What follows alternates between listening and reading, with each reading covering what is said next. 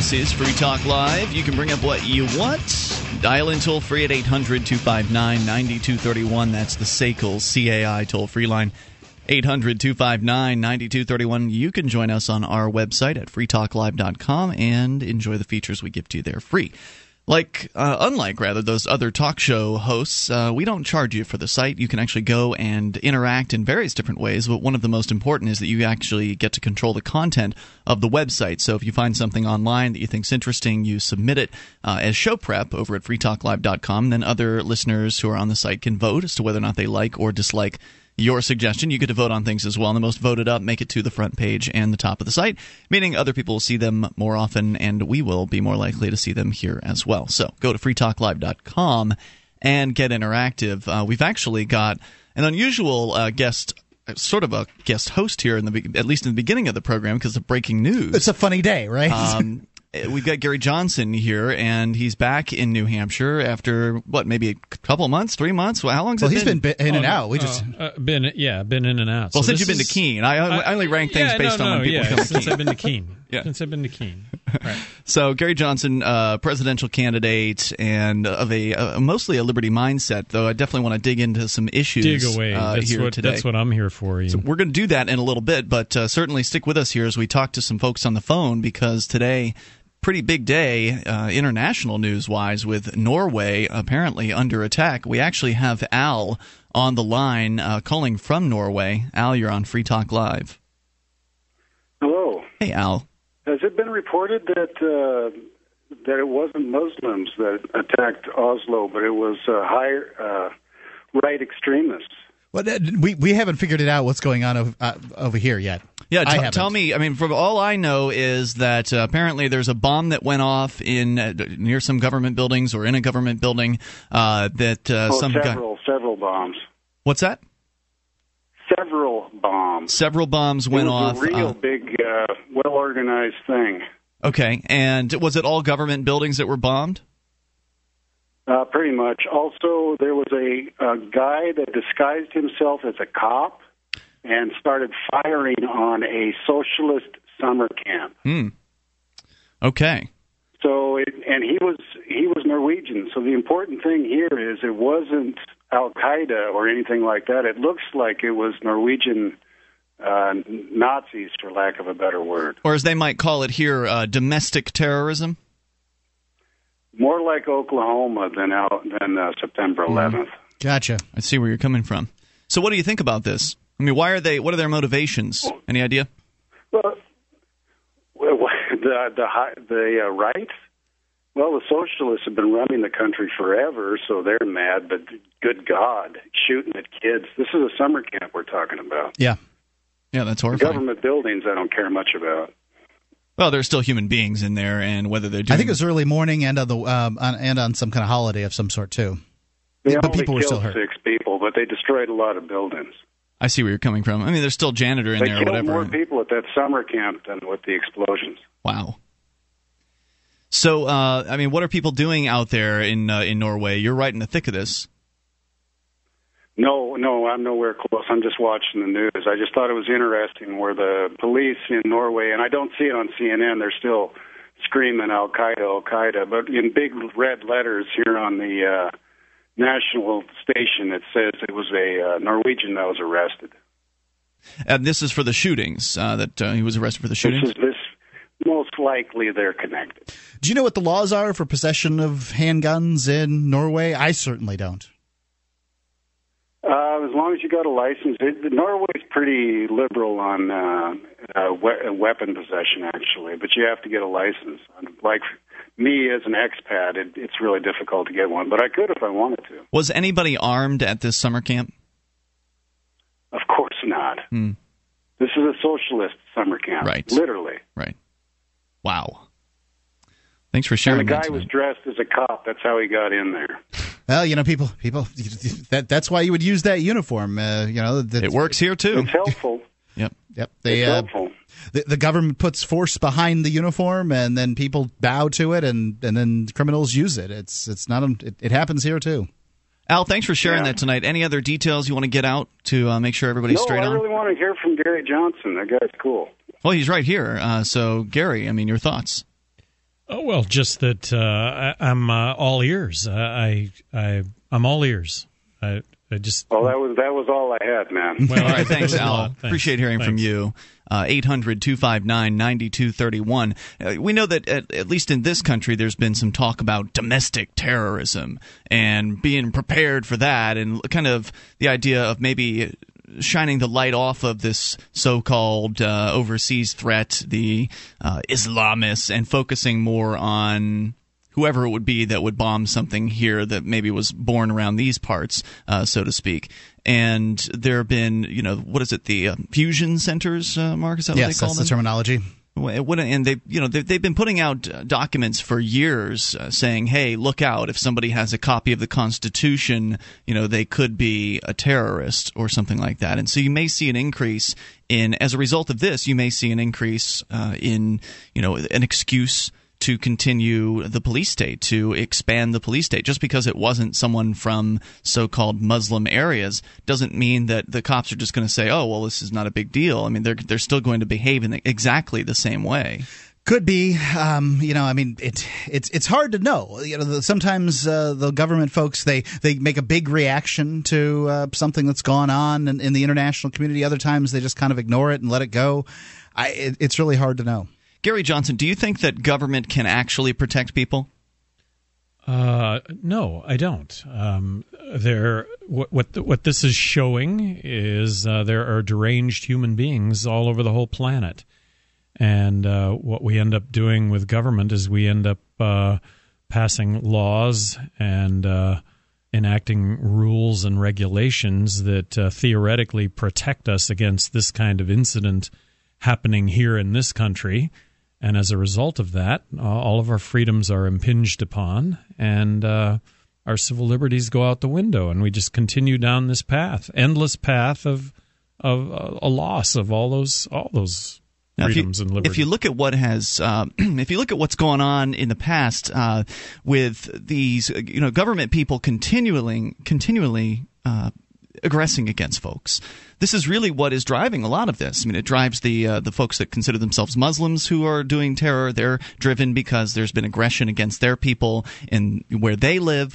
These folks in Norway are people who want to get control of an aggressive government so they can turn aggression against whoever they want to aggress against, and they believe that it's going to be violence that will help them, achieve their goals. I mean, governments seem to teach the lesson to folks that violence solves problems, and that if you can get in control of the government, then you can use its ginormous amount of guns and soldiers to enact and inflict violence upon your political opponents. And it's just kind of this ongoing cycle where it never ends. It's frustrating, isn't it? I just read the book In the Garden of the Beasts by Larson, who also wrote Devil in the White City, but it was the rise of power of Hitler before World War II. So his entire rise, and it was told through the eyes of the U.S. ambassador and his family in Berlin.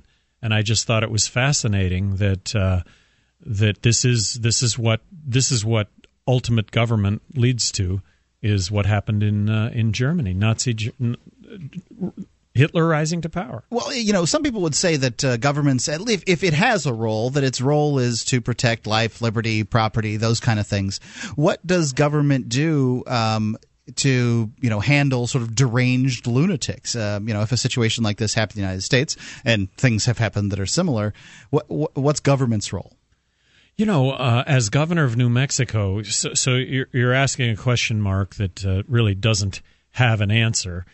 But as governor of New Mexico, the notion that we can talk about that, and that maybe there are some real solutions to identifying deranged individuals. I don't know of what those are. The solutions aren't going to be provided by a monopoly on violence, which is what the government is, and in order to provide its so-called services, it has to violate people's freedoms in the first place. So it's corrupt from the very get-go. Historically, we've never provided those as solutions. This is Free Talk Live. The Ruger LC9, compact, powerful, and perfect for personal protection. The LC9 is only slightly larger than the popular Ruger LCP, features a checkered grip frame to provide a secure and comfortable grip, and includes a finger grip extension floor plate. The LC9 also has a dovetailed high-visibility 3-dot sight system, blued alloy steel barrel, manual safety, and loaded chamber indicator. The LC9, another innovative American-made product from Ruger. Learn more about the Ruger LC9 at Ruger.com/LC9.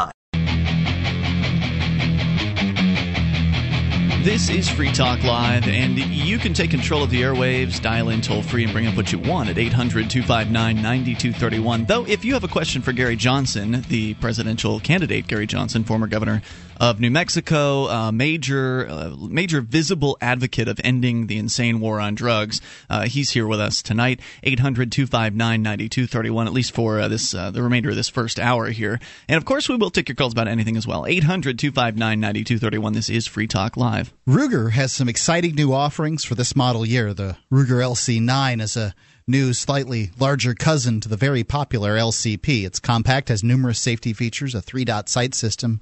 Ruger always has and always will mean rugged. The Ruger LC9, the next handgun you must own, made in America and made for you. Ruger.com. Gary, do you think if somebody had an LC9 that they might have been able to solve this problem in Norway? Well, when Columbine happened, nobody really wanted to hear what would have been a potential remedy for making that situation less calamitous in the future. Nobody wanted to hear that if you really wanted to address that problem in a way that was going to prevent that from happening in the future to that degree, you would require all teachers in all public schools to carry handguns. Nobody wanted to hear that, Yep, and I'm just going to pose that it would have been less calamitous.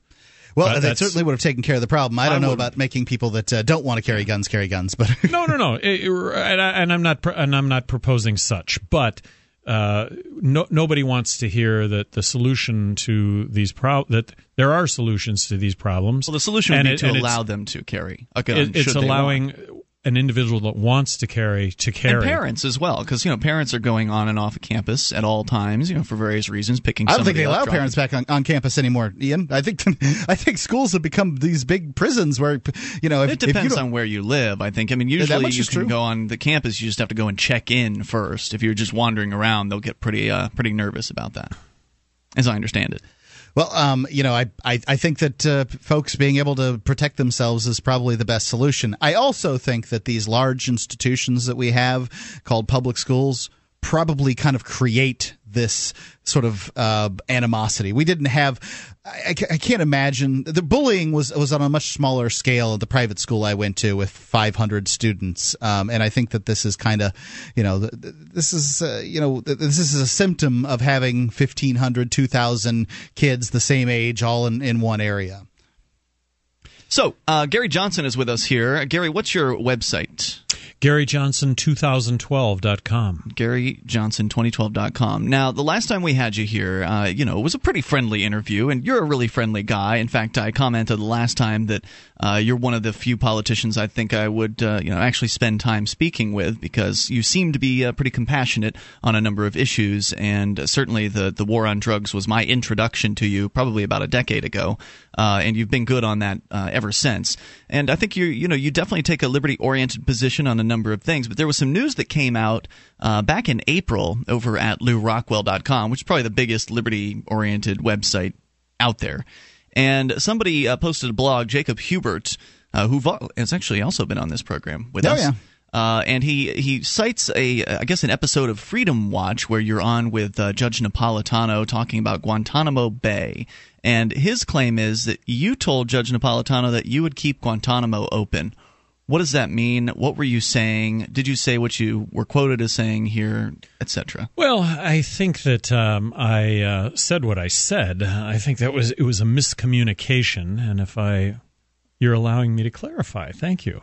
Yeah. So we should close Guantanamo for the reasons of endless detainment without being charged. We should close Guantanamo to torture. That said, the notion of having a military tribunal try an individual that is not a U.S. citizen is probably a good idea. It probably works. These are non-U.S. citizens. We subject our own citizens to military tribunals. So there's the notion that that's fair. And then in that context, if those individuals are convicted, where do we house those individuals? And it might be very cost-effective to actually leave Guantanamo Bay open for that aspect of this. And for that matter, it may be very cost-effective to have a Guantanamo facility as the place to make all this happen. And again, Guantanamo Bay, or the practice of us holding anyone, citizen, non-citizen, without charging that individual is wrong. The notion that we would torture at Guantanamo or any facility needs to be stopped. I think this is why we have fought wars, and it's completely unacceptable for us to condone torture of any kind. So that said, back to cost analysis of having a Guantanamo facility may make a lot of sense. So it upsets you. What I'm hearing from you is that it upsets you to some maybe a large extent that this is going on, that people are being held. They're not being tried. They're not being charged. This is an outrage. Yes, right. But so I agree with you on that point, and I agree with you that far. But the point at which I think I disagree is the idea that a military tribunal is in any way appropriate for anybody.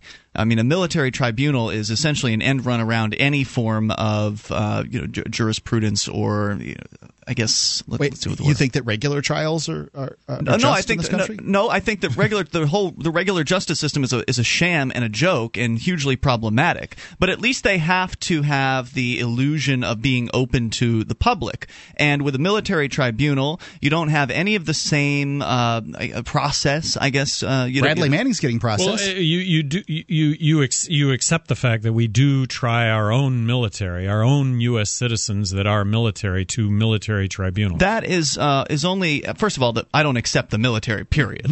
I don't accept aggression. Fair enough, but right off the gate. But to answer your question on that point, when it comes to the military tribunals, you could at least say that the people in the military consented to joining the military, and in consenting to join the military, they understood that they would be taken in front of a military tribunal. And these are U.S. citizens, so we're talking about non-U.S. citizens that are being, I would like to think, being charged as enemy combatants. I just think there's a case to be made that a military tribunal in this kind of a situation is fair. Now, the Obama administration tried to try these folks in Guantanamo in civilian courts, and I believe, I'm not 100% sure what happened, but I believe they ran up on a situation of illegality, that there is no jurisdiction for the civilian courts to try these guys. So essentially, they ran up. They had to decide: are we going to release them, or are we going to try them, in military tribunals? I think those are the only choices.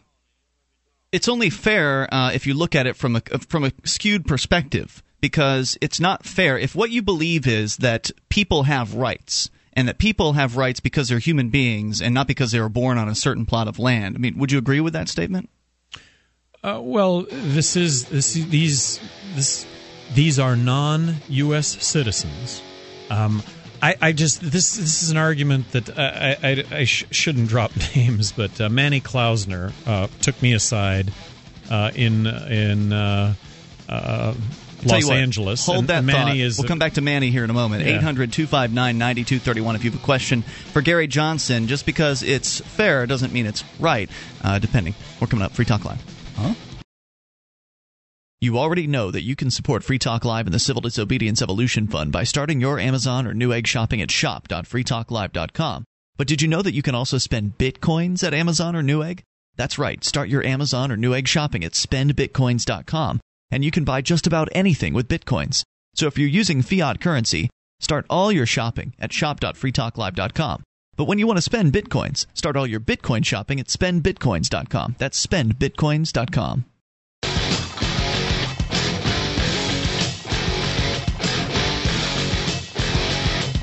This is Free Talk Live, and you can bring up what you want. Dial in toll-free at 800-259-9231. Join us on our website. We've got a mobile site, so if you've got a smartphone, you can get quick access to our live streams and podcast. Go to m.freetalklive.com. That's m.freetalklive.com. You know the U.S. dollar is devaluing. You can see it happening every day. You know that at some point, a new currency will take over. Wouldn't you like to be on the ground floor of that currency? Bitcoins. They're a decentralized, anonymous internet currency. They're free to use, free to accept, and free from inflation forever. You can use them anywhere in the world. Their value has been trending upward with time. You can find out more by going to weusecoins.org. You'll be kicking yourself in the pants in a month. Your dollars are going down. Bitcoins are trending upward. weusecoins.org. All right, so once again, the toll-free number, 800-259-9231. Gary Johnson is with us here, and you might have heard his name before. He's presidential candidate for the Republican Party, and he and Ron Paul are a little bit different. In fact, maybe a lot different from the rest of the candidates up there. And Gary, you're actually physically in studio with us, so good evening, and thanks for coming in here tonight to face what are some relatively difficult questions about some of the things that you've said, giving you the opportunity to clarify what may have been taken out of context, perhaps, in the past. We've been talking about Guantanamo Bay. Now, you mentioned a Manny Klausner when we went to break, and we had to interrupt you there. So, well, he just took me aside at a Los Angeles event, and he said, "Look, I would like you to understand that having military tribunals deal with non-U.S. citizens charged as enemy combatants is actually a really fair way and logical way to deal with this issue, which is a real live issue." And that Guantanamo serves in that capacity to deliver that. And it was an argument that I wouldn't be. I've repeated it since because I just thought it made a lot of sense. Now you're against the Iraq War, is that correct? I was against Iraq before we went into Iraq, and I was against it from the notion that there wasn't a military threat. I know that there was a lot of talk of weapons of mass destruction, but I thought that we have the military surveillance capability to see that happening and that we could have gone in and dealt with that if it were to have happened. I thought if we went into Iraq, we would find ourselves in a civil war to which there would be no end. Afghanistan, initially, I thought was completely warranted. We were attacked. We attacked back. And after being in Afghanistan for 6 months, I think we effectively wiped out al-Qaeda. That was 10 years ago. Libya, I'm opposed to what happened in Libya A through Z. Where was the congressional authorization? Where in the Constitution does it say that because we don't like a foreign dictator that we should go in and topple that foreign dictator? Haven't we injected ourselves in a civil war in Libya? And don't 5 other countries right now qualify for the same military intervention as Libya? There just doesn't seem to be an end to our military involvement. As President of the United States, I'm advocating a 43% reduction in military expenditures, believing that we can provide ourselves with a strong national defense and still cut the military by 43% and still provide ourselves with a strong military defense. The key words here being defense as opposed to offense and nation building. So now Guantanamo's get out of Iraq and Afghanistan and Libya tomorrow. And Pakistan. That is what I am advocating. Somalia. How about Korea, Germany? back to the 43%. I just see. I have the sense that there's 43% out there that could be reduced. So Guantanamo's kind of a really bad Band-Aid slapped on a big gaping wound. There's folks from Iraq there, folks from Afghanistan that were picked up just sort of as bounties from bounty hunters. So it's kind of a bad policy thing in the beginning from the very start. So I kind of feel like Guantanamo wouldn't have been an issue if things had been managed better and they had gotten into Afghanistan, taken care of al-Qaeda, and gotten out. Not that I'm advocating war. I'm not a big fan by any stretch. I'm just saying that I think that it wouldn't have been a policy issue from the beginning if it was done. Right. I don't want to make the statement that Guantanamo should be closed when, in fact, back to detainment without being charged, back to torture, which should not be U.S. policies in any way, shape, or form. But that outside of those things happening, do we shut Guantanamo at the cost of tens of millions of dollars just to reopen some new Guantanamo somewhere else to serve a function that has to exist in the situation, the reality that we've put ourselves into? Let's go to the phones and to your thoughts. We've got Mike on the line in Mississippi. Mike, you're on Free Talk Live with Gary Johnson. Hey, guys. How y'all doing tonight? Mike, good, thank you. Go ahead with your thoughts, sir. Great. The hypocrisy of Sean Hannity that poses himself as a patriot, throwing the football, and, back when Ron Paul was trying to get something going on his grassroots, Sean Hannity stomped all over Ron Paul. Okay. I was going to ask Mr. Johnson what type of Fox News abuse has he suffered in the past? Thanks for the call, Mike. Appreciate hearing from you. So, Mike, I debated Sean Hannity off camera about 10 years ago on drug policy, and I thought that he really took some cheap shots. This was in 2002. So I've been on air with Sean Hannity about 4 times now, and you know what?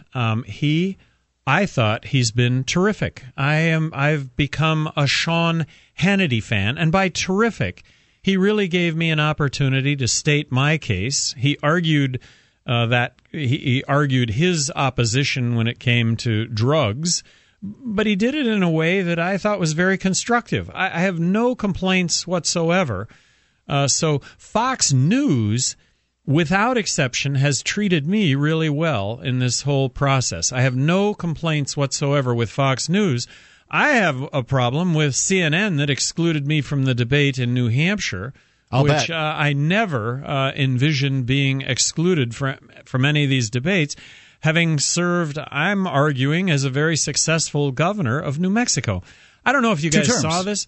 Yeah, 2 terms. I don't know if you guys saw this, but 5 weeks ago they came out with a poll on all the presidential candidates and the favorabilities in their own states, and there's only one candidate running for president that has a positive favorability in his or her own state. That's yours? Well, I did tee it up that way. So yeah, that was me. So wow, not even Ron Paul? You know what? Ron Paul was the only candidate excluded from the poll. From that poll. And then about 10... Well, this is what it's like. I mean, Ron Paul went through this in 2008, and he's kind of been through the gauntlet at this point, and he's not getting treated the same way. You're the new kid on the block as far as liberty-oriented candidates are concerned, and they're gonna give you the short shrift. I think Ron Paul took all the heat when it came to Fox News, and I think Fox News. This is my opinion. They made a mistake. And when it comes to me, they're not making the same mistake. So Ron Paul has paved the way for me to be on Fox News and have had a good experience on Fox News. Plus something changed as well. I mean, if you look at Fox News, they pander to a certain viewpoint. And, of course, during the Bush administration, Fox News was all about whatever the government did. I'm generalizing here.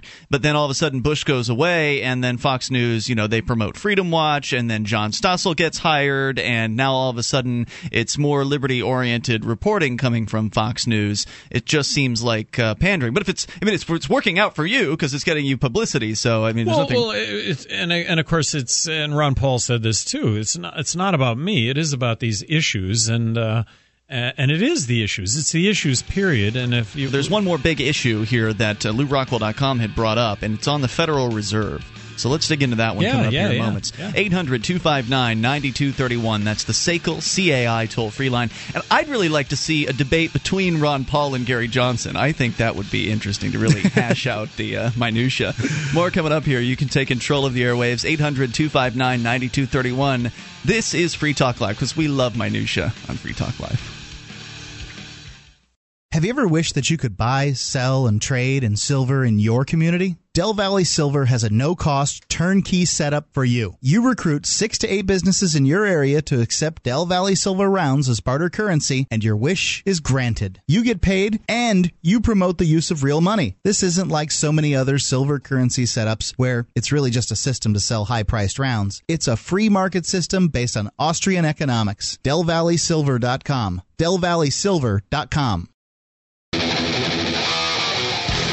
This is Free Talk Live. You can bring up what you want, though if you've got a question for Gary Johnson, you'll get priority at the moment at 800-259-9231.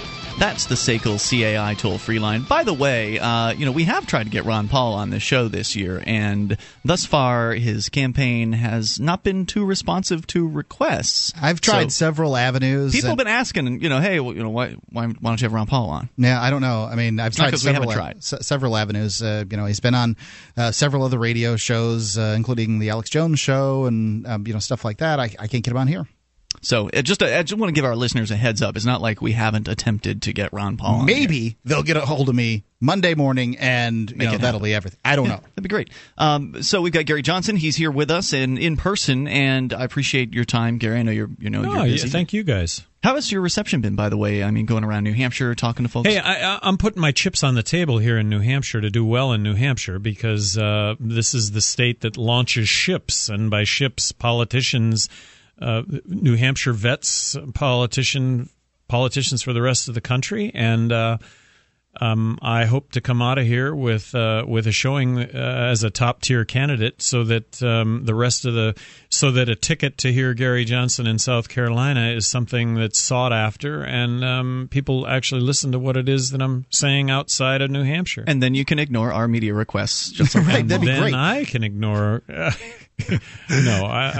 I appreciate your guys' advocacy. I really do. I really want to thank you for your advocacy. You've changed hearts and minds, and that's what this is all about. Good. That is what it's all about. Let's get into the Federal Reserve, though, Mark. Okay. Well, I just really quick wanted to say something like, you'd think that so many. I mean, as far as Republicans go, they always talk about small government. You were the most vetoing governor in like the history of the United States or something? Well, I vetoed 750 bills while I was governor of New Mexico. Over 8 years. I vetoed thousands of line items, and only 2 were overturned. Putting that into context, Mark, and I'm waiting. This may be an embellishment, but I'm waiting for it to be corrected on this. I may have vetoed more bills than the other 49 governors in the country combined. At the time. Yeah. So really made a difference. And what I think is really significant, I talked about that poll earlier about being viewed favorably the only candidate that's viewed favorably in their own state. New Mexico is a state that's 2-1 Democrat. This was all about freedom. This was all about liberty. This was all about vetoing government spending money in ways that weren't going to affect any of our lives.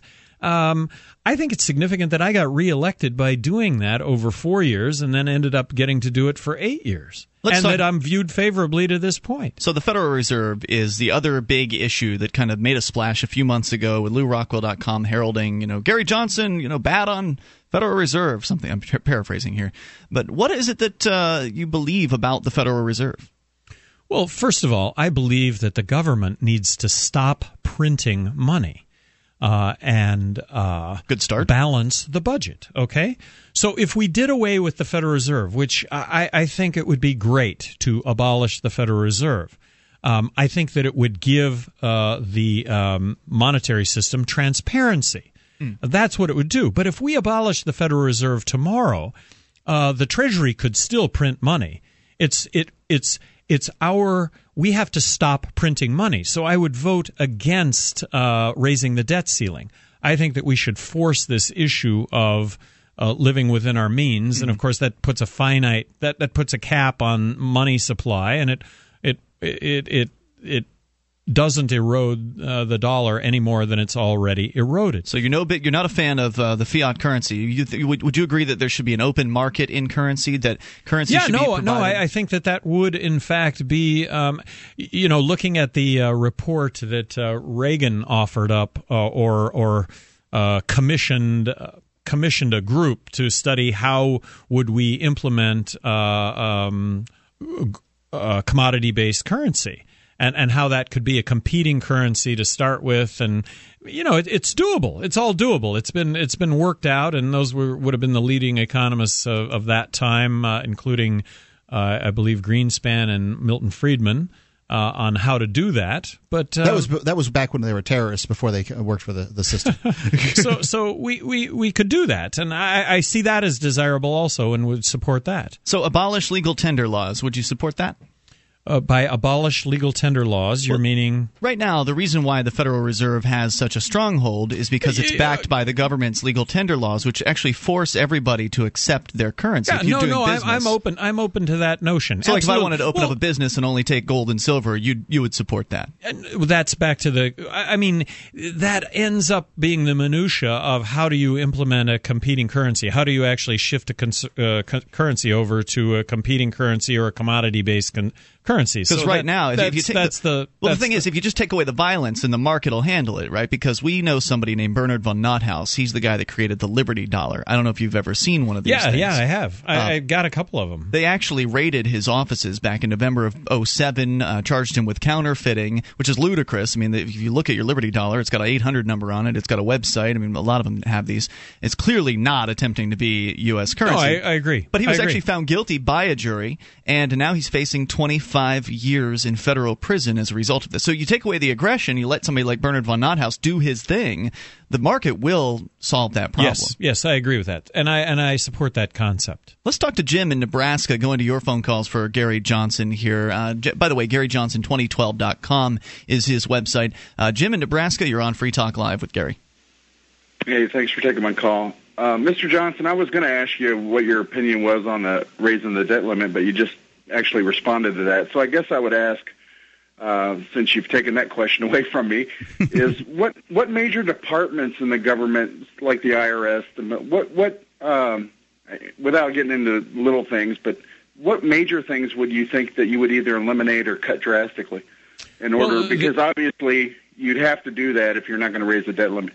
Thanks, Jim, for the call. Appreciate it. Yeah, so the departments that I'm advocating eliminating are the Department of Education, Housing and Urban Development.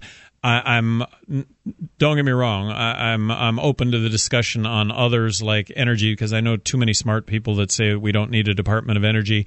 I would also be advocating elimination of the IRS, and that would be implementing the fair tax to replace income tax, to replace business-to-business tax, the corporate tax, replace make a one federal tax, the consumption tax, the fair tax. By all my free market economist advisors in this, I'm not doing this in a vacuum. They are saying that it is just what it says it is, that it's a fair tax, that it would really... no stealing is fair.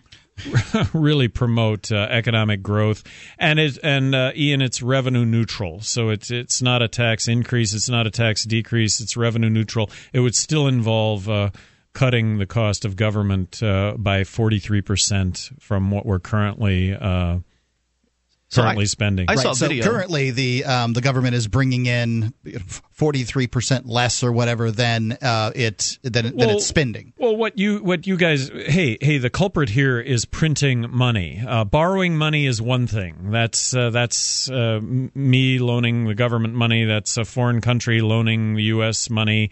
But as was seen on the Federal Reserve balance sheets here. Over the last, the Fed balance sheet is now $3 trillion, which is $2 trillion over where it's really ever been. And at one point, we're buying up to we're printing money to cover 70% of U.S. treasuries. That's the devaluation of the dollar.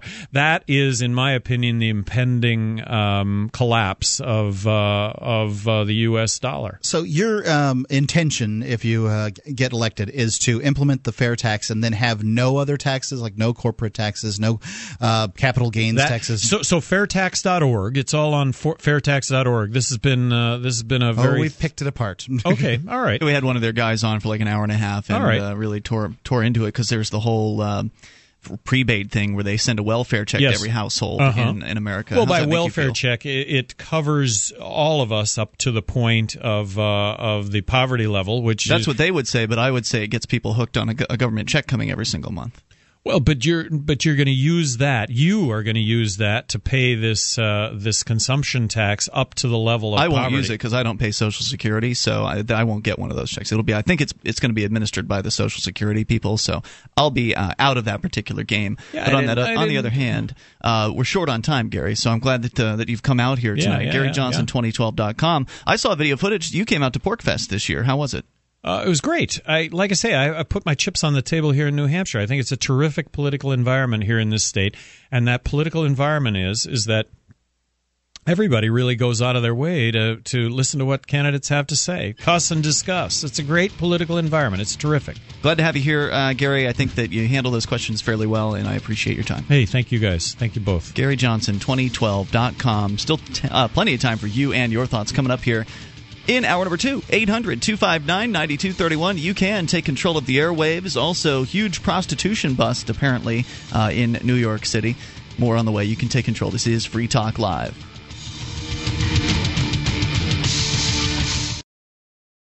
This Your Family Today tip is brought to you by Nestle Toll House Refrigerated Cookie Dough. Who would you bake some love for? Find fun and easy baking ideas at tollhouse.com.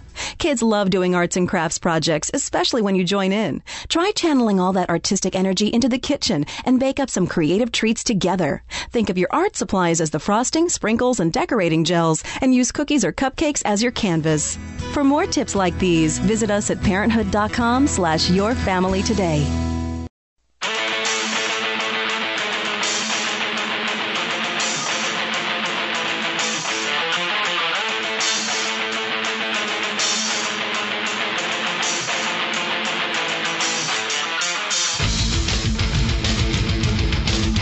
Is Free Talk Live, launching into the second hour of the program. Dial in toll-free and bring up anything you want at 800-259-9231. That number brought to you by SACL, CAI. 800-259-9231. Joining you tonight, it's Ian. And Mark. Of course, you can join us on the phones. You can join us online. By the way, the features on the site are free, so if you want, you can just go and enjoy the whole site and pay nothing. But if you want to help support Free Talk Live, there are various different ways you can do that, and one of them is by going to promote the show, promote.freetalklive.com. There's different tools that you can use there, from flyers you can print out to web banners you can put up on your website, promote.freetalklive.com. As we go to your phone calls and your thoughts, let's talk first to Ty in Tennessee. Ty, you're on Free Talk Live with Ian and Mark. Hey, good evening, guys. Hey, I just wanted to talk a little bit more about the ebook readers. Sure. There was a correction to my call the other night when I was talking about the Kindle.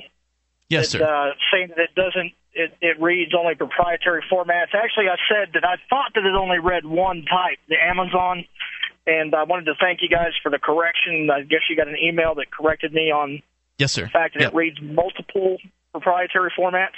But you can't, can you crack into the Kindle like you can the Nook? I don't know. I've heard the Nook hacking that you're talking about, I believe, deals more with the color to make it into a tablet. I've just got the regular Nook, that's black and white. But I see. I just wanted to say that the main thrust of what I was talking about the other day is that I don't think it supports any open standards besides maybe text. The EPUB is an open standard ebook format, and it's not that I'm so much pro Nook, it's that I am pro open standards. Gotcha. Yeah, I mean, I don't recall seeing EPUB on the list of formats, but I don't have them in front of me at this point in time. Anybody wanting to research these should do their due diligence and not trust what they hear on a talk show. You can get around that using software that does conversions to EPUB or from EPUB to a format that it reads, but it doesn't support it natively, and that's it. That was the selling point to me of not what sold me the Nook, but what made me reject the Kindle was the fact that it did not support EPUB. All right, just wanted man. to clarify that. Thanks for that. I appreciate your call tonight at 800-259-9231. At the ebook reader war continues. Well, I would trust what some talk show hosts say, maybe Kim Commando or Leo Laporte, if they come out and they say, well, this and this and that, because these people research this for a living. Free Talk Live is an open lines format where anyone can call in about anything. And so if somebody says something on the radio, we haven't checked it. We don't have a crack team of researchers that immediately shut down a caller that has says something that may or may not be may be interpreted as inaccurate. Still, though, buyer beware, Mark. I mean, if you are listening to some purported expert on the radio and you believe that that expert knows what he's talking about, and it turns out that expert's just been bought off by some company, you may not know those things. That's true. That all may not be revealed to you, and so you still need to do your due diligence if you want to make sure you get the best deal or you get exactly what it is that you're expecting. So again, ebook readers, they seem pretty neat, and they've got different features, and I like the idea of cracking into it and turning it into a full-fledged Android tablet. I think that's a pretty cool idea. That is awesome. I've got to say, I'm very excited about that idea, but it also... I love the idea of getting something more than what I've paid for, but I don't. Yeah. I wouldn't be able to do it, and I don't. You're scared. That's scared. Exactly it. I'm befuddled more than anything. Technophobe. Well, and when you see people on TV with the tablets, they're kind of like steering cars in a game and stuff like that. Would this do that? I don't know. Oh, I see where you're coming from. Yeah, with the accelerometer, I think it's called. I don't know what that is. Gyroscope or something. Yeah, the gyroscope inside of it. All right, let's continue here with you and your thoughts. Zach is listening via the studio cam at cam.freetalklive.com. Zach, you're on Free Talk Live. Hi, is Gary Johnson still in? He is I'm not sure. On his way to his next appointment, but I'm sure we'll talk to him again because he's okay. I mean, he's got some positions that I vehemently disagree with, but then again, he's a politician, so what are you going to do? Right. Okay. It's hard to be running for the. Go ahead. Okay. I called in last week about the 14th Amendment and about the right to taxation, and I was going to ask him about the fair tax and about how that would apply on a business-to-business level, and maybe business-to-business bartering, how that would maybe Are you wondering if there would be a VAT, a value-added tax, as well as a fair tax? Yeah, or it'd be more of like a consumer tax, or would it apply to businesses as well? Good question.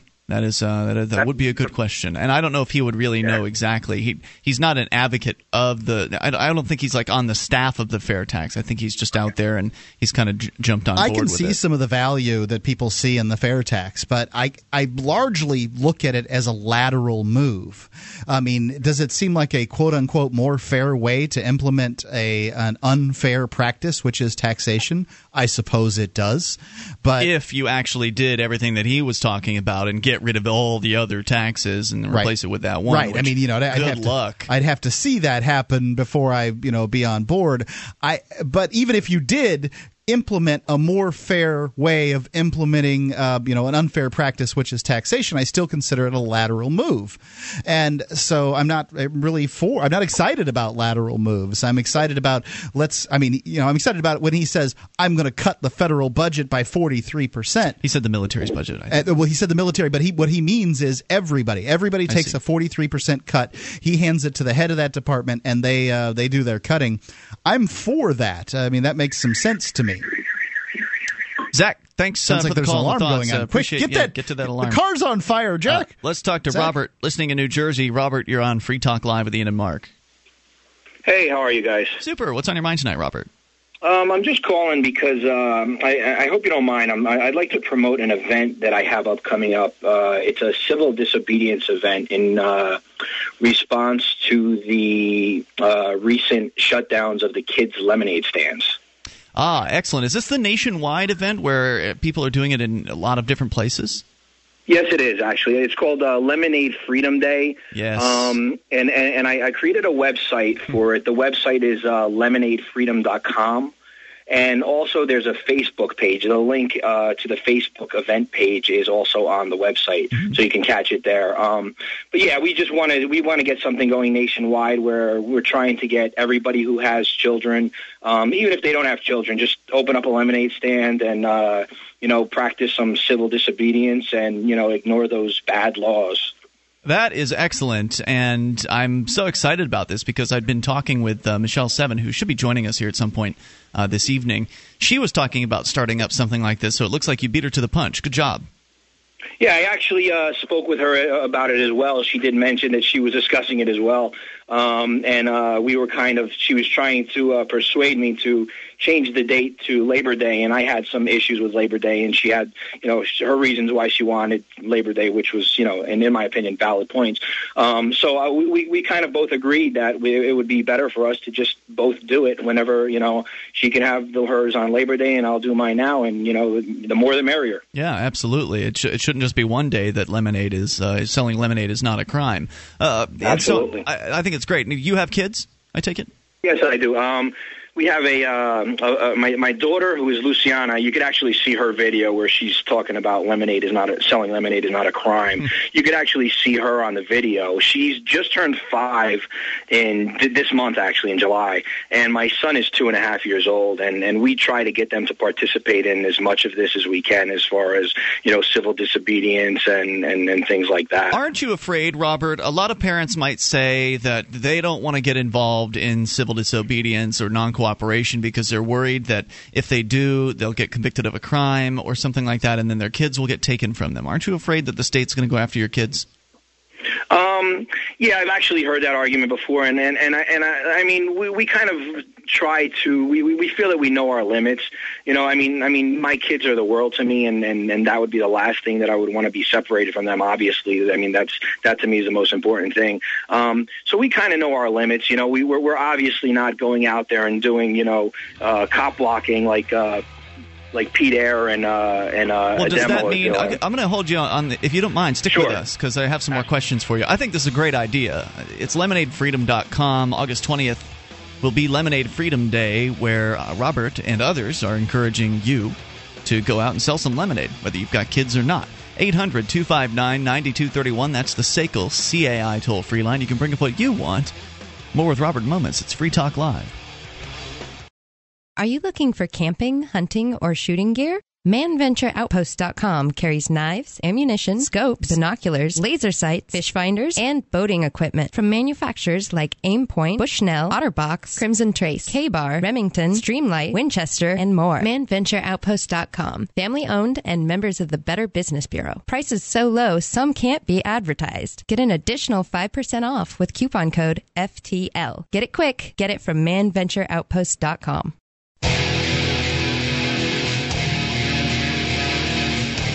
This is Free Talk Live. Bring up anything you want. Dial in toll-free at 800-259-9231. That's the SACL CAI toll-free line. Joining you this evening, it's Ian. And Mark. Once again, 800-259-9231. Join us on our website. We've got archives, so if you've missed a moment of the show, not a problem. They're right there on the front page of the site, the last week's worth. And then if you click into the archive section, that'll take you way back to late 2006, all for free at freetalklive.com. On Free Talk Live, we talk about investing in gold and silver as a hedge against inflation, investment, barter currency. But we've teamed up with Midas Resources to offer you some really great rates on some gold and silver coins. Just go to gold.freetalklive.com. See all the ones that we've put together there for you. They're common coins that are intended to get gold and silver into your hands for whatever purpose it is that you want to have them. You can invest in anything, but you own gold and silver. Go to gold.freetalklive.com, stock up. Not only will you be getting great rates, but you'll be helping Free Talk Live, too. It's gold.freetalklive.com. We go back to Robert in New Jersey. Robert, you're calling about Lemonade Freedom Day. It is something that you've proposed over at lemonadefreedom.com to be on August 20th. To, as you say here, set up your own lemonade stand. We need to send a message to everyone who's listening. They cannot shut down the kids' lemonade stands. If you don't have kids or don't want to set up your own lemonade stand, please support a local kids' lemonade stand. Selling lemonade is not a crime. And, of course, I agree with you. Are you still with us, Robert? Yes, I am. Now, you're talking about standing up, and so I asked you the question, which is a question I think a lot of parents are going to look at and consider very hard, is, well, am I willing to stand up? Because if I stand up, there's a chance they'll cut my head off. And what I mean by that is there's a chance they'll take your kid from you. If that's what at least people are worried about. I don't know how realistic of a chance that is, and I think it would be interesting to see the news story about, obviously I don't want, no one would want to be part of this news story, but right, it would be I'm not wishing that for anyone. It would be an interesting news story for them to say, we're going to take this kid from this couple because they let their kid have a lemonade stand. I mean, if that wouldn't show people that this is insane, what's going on, I don't know what would. But all that said, people are afraid of the government, and they are afraid of the idea of DCYF or CPS or whatever they're called in your state, taking their kids from them. And so you said that, well, you have to know your limits and that you're not somebody who goes and does cop blocking like they do over at copblock.org. But on the other hand, if you're actually out in public and your kids are selling lemonade, there's a good chance that some cops are going to come mess with you. If you're going to stand up, does that mean you're going to go ahead and obediently shut down the stand? No, I mean, I think again, I think you have to know your limits, and I wouldn't immediately shut down the stand. I would be recording everything that they do, and I will know my limits. I mean, if push comes to shove, I'm not going to jeopardize my kids being taken away from me by the state. Sure. So meaning that if they tell you turn off the camera, you're going to go ahead and turn it off. I mean, I'll ask them some questions first, but I mean, I will push it to a certain level because I do know that I have my moral beliefs, and my moral beliefs are completely different from what the law is. So that that is somewhat of a conflict there. But I will ask the questions, and I've learned so much just from watching guys like Pete in a demo, and I have so much respect for everything they do, But like I said, there's certain things that I know I'm not going to push it as far as they may go to go ahead and get arrested and everything that they just went through in that trial and all, And on a side note as well, I have some other guys that are working with me that also have been through the ropes quite a few times, such as I'm not sure if you're familiar with James Babb. Yeah, he's also. As a matter of fact, him and I were discussing possibly going down to Philly and setting up shop in Philly, and that's where over in Independence Hall or something like that. Maybe we might set up a table and sell lemonade there. But my wife is going to be there with us as well. So if it looks like it's going to be get a little more hectic than we expect, then my wife will be there to take the kids and not be involved in all of that. That sounds like a good plan. All I'm suggesting is that people know what to expect and think out in advance what it is that you're going to do. I mean, if you're going to engage in this, you are essentially doing civil disobedience. I mean, it seems ludicrous that selling lemonade is civil disobedience, but they're going to say, sadly, you don't have a permit. So you've got to know what to expect, and you've got to know that if you're going to deal with the police, that there's a chance they're going to arrest somebody, and that if you're going to pull a camera out, that there's a chance you're going to get arrested for that. It scares the heck out of cops. Absolutely. Well, and it scares people too to do these things, and so it's one thing to sit and watch Pete or Adamo or myself go up against these police with video cameras, and we've done this a lot. It's something that you can acclimate yourself to over time, but once it's like watching a bunch of court trials and then being actually in front of the judge, right? It's the same thing. It's easy to sit there and say, oh, well, that makes sense, and I like that approach. But then once you're under the pressure, once you're in that environment, it can be really difficult to think on your feet. You can get caught up in what you thought you were going to do versus what seems appropriate in the moment. I mean, there are all kinds of issues that arise, and so I guess it's just important to really consider the worst case possibility, and that is that you run up against some sort of rogue cop who decides to take you into a jail cell and trash the kid's lemonade stand. Obviously, we haven't heard about that happening yet, but it just seems like it's a matter look of bad time for them. Right? If you put a bunch of lemonade stands out across the country, odds are good there's not going to be a crowd of supporters at each one of these stands, and so these people are bullies, and they play a numbers game, and they will intimidate. The best thing to have is a smartphone with Quick on it. No doubt about it. And to announce what that is, to announce to them you're being broadcast live, or you may be being broadcast live, whether they are or not, that would be up to them to decide. So I'm glad that you're out there doing this, and I hope that you can have some success at getting more than a handful of folks on board. How has the initial response been? So far, it's been good, actually. We posted up the website on Tuesday, And that's when I kind of went public with everything this Tuesday. And so far, there's, as of right now, on Facebook, there's 321 attending and 3,003 awaiting reply. So I'm hoping to get a little bit of possible news coverage. I've submitted the story to some of the local news outlets just to see if maybe they may mention it. Mm-hmm. And then if there is a mention, I'm gonna try to hit up those 3,000 that are awaiting reply again and say, look, get on board, guys. I'm excited. Mark, any questions? Sounds good to me. I think if people see a lemonade stand, support it. I hope that we'll see somebody do it here in the Keene area. That should be very interesting, especially if it's some kids, because getting kids involved in this is really the critical aspect. If you've got adults running a lemonade stand, you can pretty much guarantee that they're going to come and shut you down. They're going to target you. And so having kids echoing the ideas of liberty is a really interesting perspective, and I don't think the bureaucrats would know how to handle that. If your kids Not only is it interesting, but also I think it's a great lesson for them to learn that not to just sit back and comply with every silly law that they come up with. I think it's important to teach them. We homeschool our kids, so we kind of raise them with that open-mindedness that they don't just sit there and fold to authority because they have no authority over you.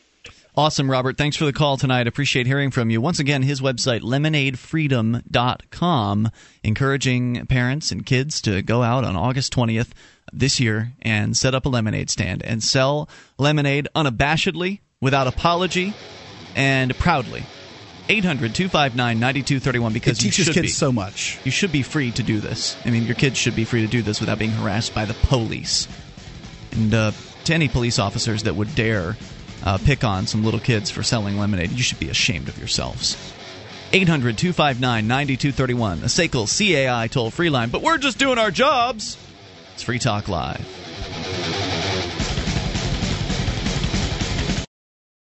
Do you want to take back control of your own money? Then take a look at Bitcoin. Bitcoin is the world's first decentralized, anonymous internet currency, and it's gaining popularity every day. It's free to use, free to accept, and free from inflation forever. You can use Bitcoins anywhere in the world, and their value seems to only be growing with time. To learn more, visit weusecoins.org. Your dollars are going down. Bitcoins are going up. weusecoins.org.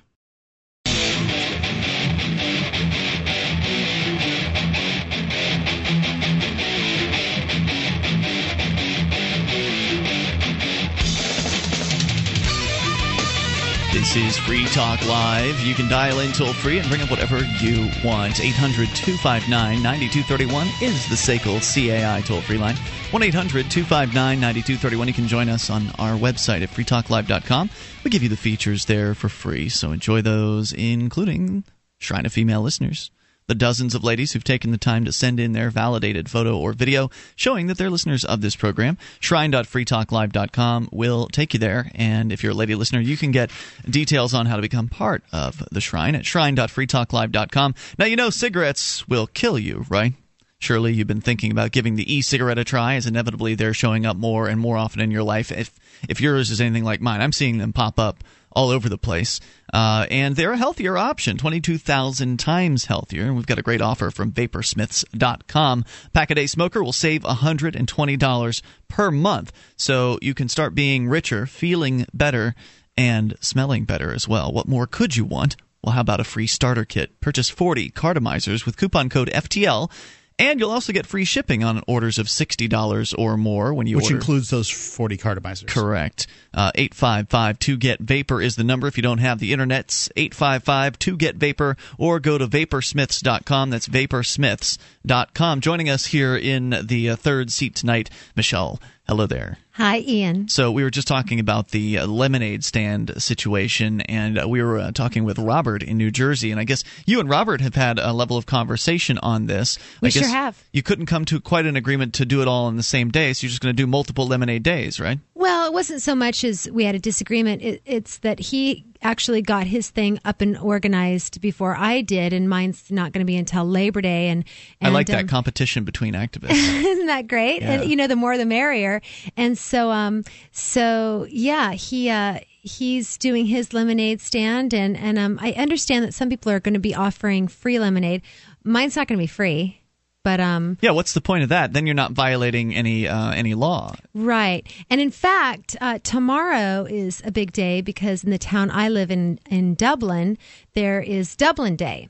And there is going to be a stand that sells lemonade as well as hot dogs and hamburgers. And from my understanding, there have been no permits that have been granted. That's Who's right. behind this? Is it somebody you know? The city. Oh, well, they don't have to have a permit. Well, actually, they're the gang that controls the property. But that's the interesting thing is that the lemonade stands and hot dogs and hamburgers are private vendors. So the lemonade stand is being put on by the local preschool. Oh, I'm sorry. I thought you said the city was putting on the lemonade stand. The city is putting on Dublin Day. Right. So, but has the preschool gone to the city and essentially negotiated this? Well, I put in a phone call and I didn't hear back from anyone. But I'm going to go down there at 10 o'clock tomorrow morning and introduce myself and get the 411. And I figure if they did get a permit, then that's news. If they didn't get a permit, that's news. Why is it news if they did get a permit? I mean, that's what everybody does. That's typical. People are always looking to do it the right way and get the permit and bow down and kiss the boot. Exactly, but it's not being advertised and marketed in that way, but rather, support the kids of the preschool and what they're doing and everything. So great, you can support the preschool and what the kids are doing as long as there's a permit. But what about what the kids are doing that don't get a permit? 1-800-259-9231. That's the toll-free number for you. So coming up August 20th is the Lemonade Freedom Day. I'm looking forward to it.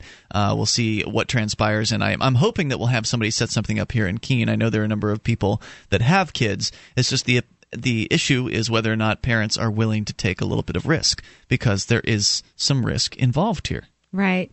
And, I happen to, Robert, liked my idea of lemonade for liberty on Labor Day. Mm-hmm. I just think that's so, alliterative. So, yeah, yes. And it's so witty, the fact that, Labor Day, I've never understood why the United States government would have everyone take the day off to celebrate working. It doesn't make much sense. So on that weekend, we'll be celebrating working without permits. Entrepreneurship. Exactly. Yeah. Let's go to you and your thoughts. We've got Anthony on the line in Oklahoma, watching via the studio cam at cam.freetalklive.com. Hello, Anthony. Hey, good evening, guys. Congratulations on Lemonade Freedom Day. I hope it goes very well. I think there's some events going on in my area as well. Excellent. But just to kind of take things in a different direction, I'm currently reading The Market for Liberty, and I'm only on chapter 4. It's a fantastic book. Ian, I heard you guys talk about it a couple of weeks ago, and I went and picked it up. Oh, great. And one of the things, and I'm a recovering neocon and recovering statist kind of, and I'm having a bit of problems understanding how the free market would deal with, let's say, a bad neighbor. Let's say your neighbor, you have a nice neighborhood, your neighbor moves in, somebody moves in, starts a crack house. How would you deal with that without a coercive monopoly forcibly enforcing some kind of code against that neighbor? Good question. I think that in the absence of the government putting in codes and things like that, that you would probably have people that would put together sort of voluntary neighborhood organizations where you got, say, 100% of the people to opt in to some kind of contract that says, hey, you're not allowed to have more than 17 cars in your yard. Mm-hmm. All of them must be operable, or whatever the rules are. You're not allowed to, no art made from disposed of toilets. These kind of things that a lot of people could get behind. I think you would see these opt-in situations, but. In lieu of that, I had a situation. What do you got against art with toilets? Look, man, you can have them in your neighborhood. When they're done talking about toilets, I'll tell you how I dealt with a crack dealer in my neighborhood. Go ahead, Mark. Right. I had a situation, not a crack dealer, just trying to sell a house. The guy next door worked at a body shop, and he had like 4 cars, and they were in different states of disrepair. As a matter of fact, their plumbing went out. They never did anything about it. They were essentially camping in the house. So, it was one of those kind of neighbors. Well, I figure I'm putting the house up. It's worth some money to me to clean things up. I said, look, I'll give you, I can't remember how much it was, but a couple few $100. Get this crap out of the yard, clean this stuff up, and we're good. And so I handled that situation on my own. How things went after that, I don't know. So to get to your question specifically, odds are crack house wouldn't even be an option in a true free world, because you wouldn't have drug prohibition, so people wouldn't have to go to crack houses to get or use the product of their choice. But all that said, clearly there's still going to be the chance for bad neighbors, whether they're too loud or too messy or whatever it is their issue is. I think deed restrictions are the way to handle that. If you're concerned about how people are going to behave nearby you, then you need to get into a voluntary, intentional community of people who share similar concerns. So a homeowners association, basically. Yeah, it's a voluntary, as Mark said, 100% consensual organization where they have, a specific process if somebody has a grievance that they can go through to deal with that. Otherwise, if you are like me, you'd rather be left alone. You can always move away from people. That's another option. You can have a lot of property, and so you're not real close to someone, then it really doesn't matter too much what they do. Or you can throw caution to the wind and live in an area where there are no restrictions. So I think it would be up to you as the buyer to beware in that particular instance. In my situation, I was living in Nashville, Tennessee, in an area called Germantown, which they're about 8 blocks, and it's the oldest neighborhood in downtown Nashville. It's a very, very lovely neighborhood, but it's surrounded on 3 sides by Section 8 housing, or that kind of housing, and then on the other side, the 4th side, is the Capitol. So in my nice little neighborhood, there happened to be a family that lived 2 houses down that had lived there forever, and the son who lived in the home, that was basically my age, in his 40s, still lived at home, and he dealt drugs out of the alley, the back alley of his house, where my sons played street hockey. And I went over there and I told him that I didn't have a problem with him selling drugs. I did have a problem with people honking at 2 o'clock in the morning because it disturbed me. And so he remedied that. And then I simply told him that if he ever sold my kids drugs, I would put a bullet in his head. Oh, God. Tell you what, Anthony, we'll bring you back here. I know you didn't have a chance to respond to any of the panel here, so if you want, stick with us. More with Anthony, 800-259-9231. Dealing with neighbors without government police around. How do you handle something like that? It's not to say there wouldn't be protection services either in the future, free market world. More coming up. You can take control. It's Free Talk Live. As a smoker, you know traditional cigarettes are unhealthy, and the taxes feed the very beast stealing your freedom to smoke. That's why the Vapor Station offers an assortment of electronic cigarette kits. Each rechargeable, refillable kit is an effective, affordable alternative to smoking. No combustion, no tar, no foul lingering odors, and no smoke, secondhand or otherwise. Just inhale pure enjoyment and exhale vapor. Take a puff just about anywhere without getting hassled. Get your e-cigarette kit now at VaporStation.com.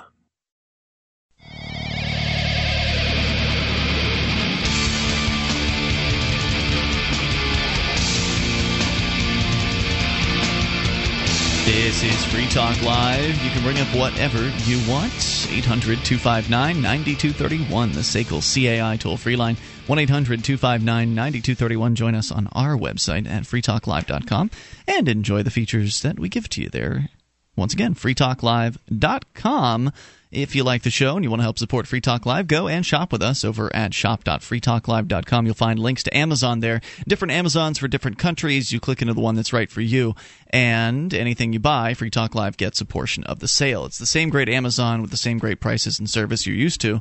You're just entering through our portal, so Free Talk Live gets a percentage. Once again, start your shopping at shop.freetalklive.com. As we continue here, Anthony did drop off the line, but he brings up a really important question.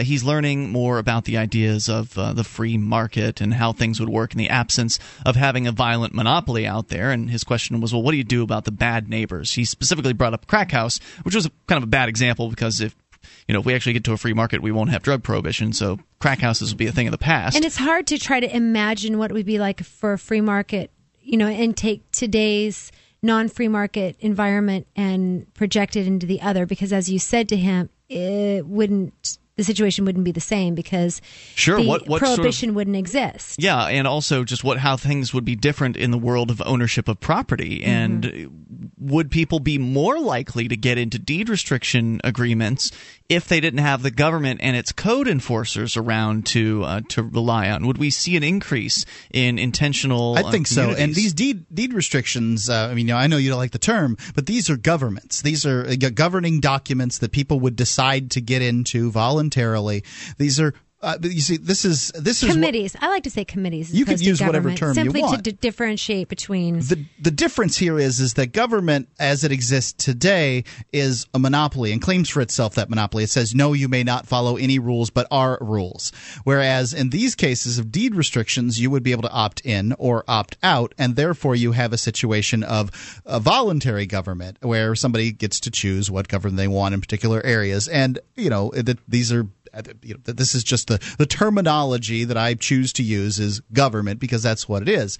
And people would say that they don't want this and they don't want that. And I think people do want clean and tidy neighborhoods where, there's no noise after 9 o'clock or whatever. But Michelle, you actually had success with the drug dealer living in your neighborhood, actually just going and talking to him, and you had success. Threatening him with a bullet? Yeah, I guess that was a little violent. But well, that's the funny thing. Would you have had success had you not threatened him violently? No, this came after, he stood at the end of my little walkway there and said, I know you need your lawn mowed, but let me mow your lawn. And I just had enough. And I was a single woman living downtown, and I'd already had someone come into my home at 2:00 in the morning, and so it wasn't a real. There had been 9 burglaries in my neighborhood over 6 months, so there were some scary aspects of it and everything. So I needed to be pretty direct with him. I tried to just say, hey, and we were really friendly with all our neighbors. I was the only person on the block that knew by name all of my neighbors, and I carried in his mom's groceries for him, and I'd helped his dad, who was in a wheelchair, get into his van, and I'd given him a ride one time when he was arrested. So I'd been helpful to them, and I continued to be helpful even after, but I needed to make it real clear because he had no scruples selling it to anyone, and I tried to have a logical, reasonable conversation with him, and he wasn't receptive at all. Now, part of the reason I'm sure he wasn't receptive is because he's grown up in this atmosphere of prohibition, and so, as you said, I think it would be really different if people were exercising. Well, I'm glad that contracts. you talked to him before you got any police involved. Because I never got police involved. Right. That seems like the last thing anybody should ever do in a neighbor conflict. But we have this mentality, or some people have this mentality, that, well, if there's a problem with someone, go to the cops, as though that's going to make things any better. And as an example, there's the Keene Activist Center here in Keene, New Hampshire. It's a fairly busy place, and it's in a neighborhood basically. And so we are fortunate that the people that are in this vicinity, the immediately adjacent neighbors, have come and expressed any concerns that they have to the manager of the Activist Center, rather than going to the police. But and that's the right way to approach things. Yeah, but let's think about the context. Also, one of the gals who is a local, she has gone to great lengths to beautify the garden and the lawn there and everything, and make that really nice. So you've enhanced the neighborhood by doing so, and so the place isn't run down, and no, like that's I said, true. so it has been enhanced. So there are reasons for the neighbors to believe that this is, it's that a we're good approachable. thing. Exactly. And when they drive by, and those of us that are out smoking non-e-cigarette cigarettes are standing, on the porch, we wave and say hi. And just the other day, interestingly enough, a man came over in a wheelchair, and he rolled up and he said, "Excuse me," he said, and he asked about a car. And when we said, "Oh yeah, we know who that person is," he said, "Well, I just want to let you know that he said something that was offensive to my niece's daughter." And we asked what it was, and he told us, and we all, thought, yeah, that was an inappropriate thing to say to a young girl. And so we addressed him. But the fact that he came and found us receptive to dealing with it and everything, I think that had we said, dude, get lost. You're an idiot. Blah, blah, blah. He was ready for a confrontation. He can say whatever he wants. He was kind of ready for that. But the fact that we responded with, oh, let us embrace you, and we want to listen to you. We want to hear your complaint. We want to understand you and have compassion and everything. It completely disarmed him. Yeah. And he rolled away, happy and pleased with that. And so I think that's the... But it's nice to see. I mean, you're right about all your points, that having a nice house is good, and it's certainly going to help people be more likely to approach you. But there is a certain mindset of people, and there's one lady that lives down the street who reported me a few years ago for having a couch out. My tenants had a couch out in their lawn. She never came to talk to me. She went straight to the government. Right. And she's a government lady.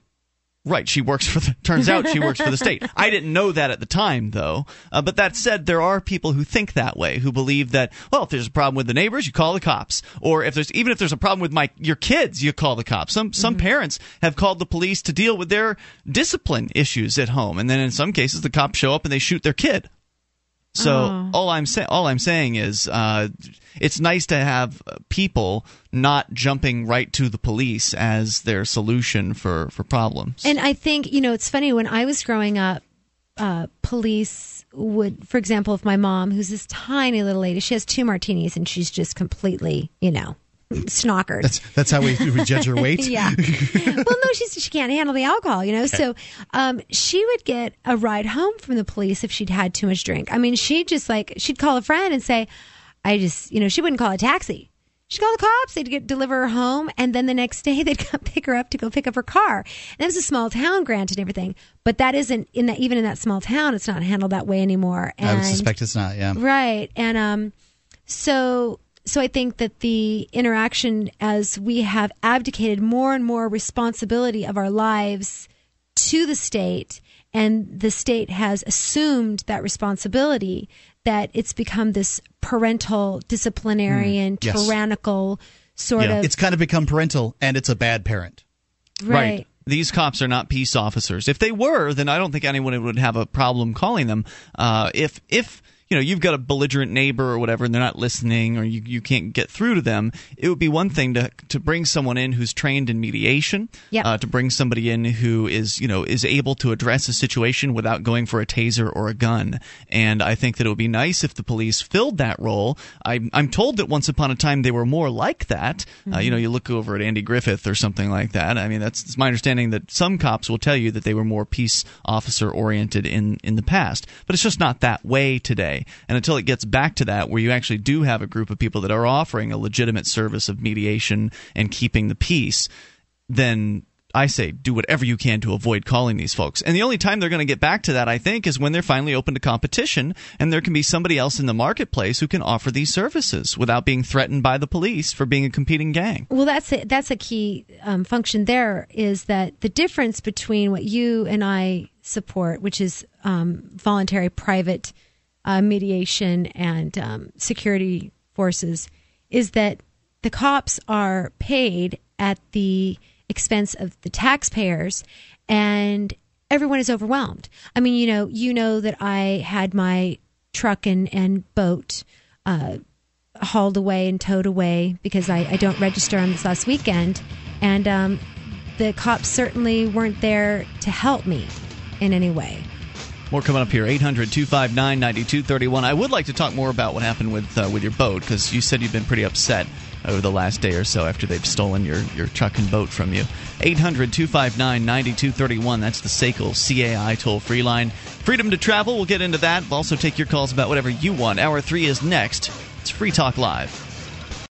Hi, I'm Mark Craighead, founder of Crossbreed Holsters. Are you looking for a concealed carry holster? Crossbreed Holsters is the home of the world-famous Super Tuck, the most comfortable concealed carry holster on the market today. Try one out and see how truly discreet and comfortable carrying concealed can be, and find out why we call it the ugliest holster you'll ever love. We are the standard others try to imitate. Get the original. Get your Super Tuck at crossbreedholsters.com. Again, that's crossbreedholsters.com.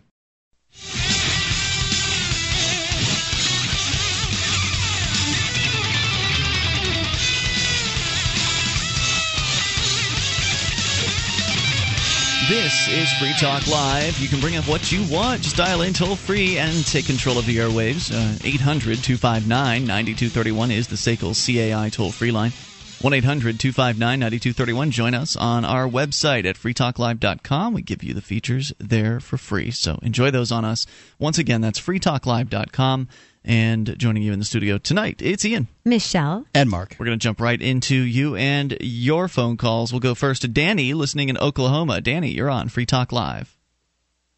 Danny. I was listening to Alex Jones last night on the computer, and he was talking about the birth certificate of Barack Hussein Obama. Really? And, pardon? Really?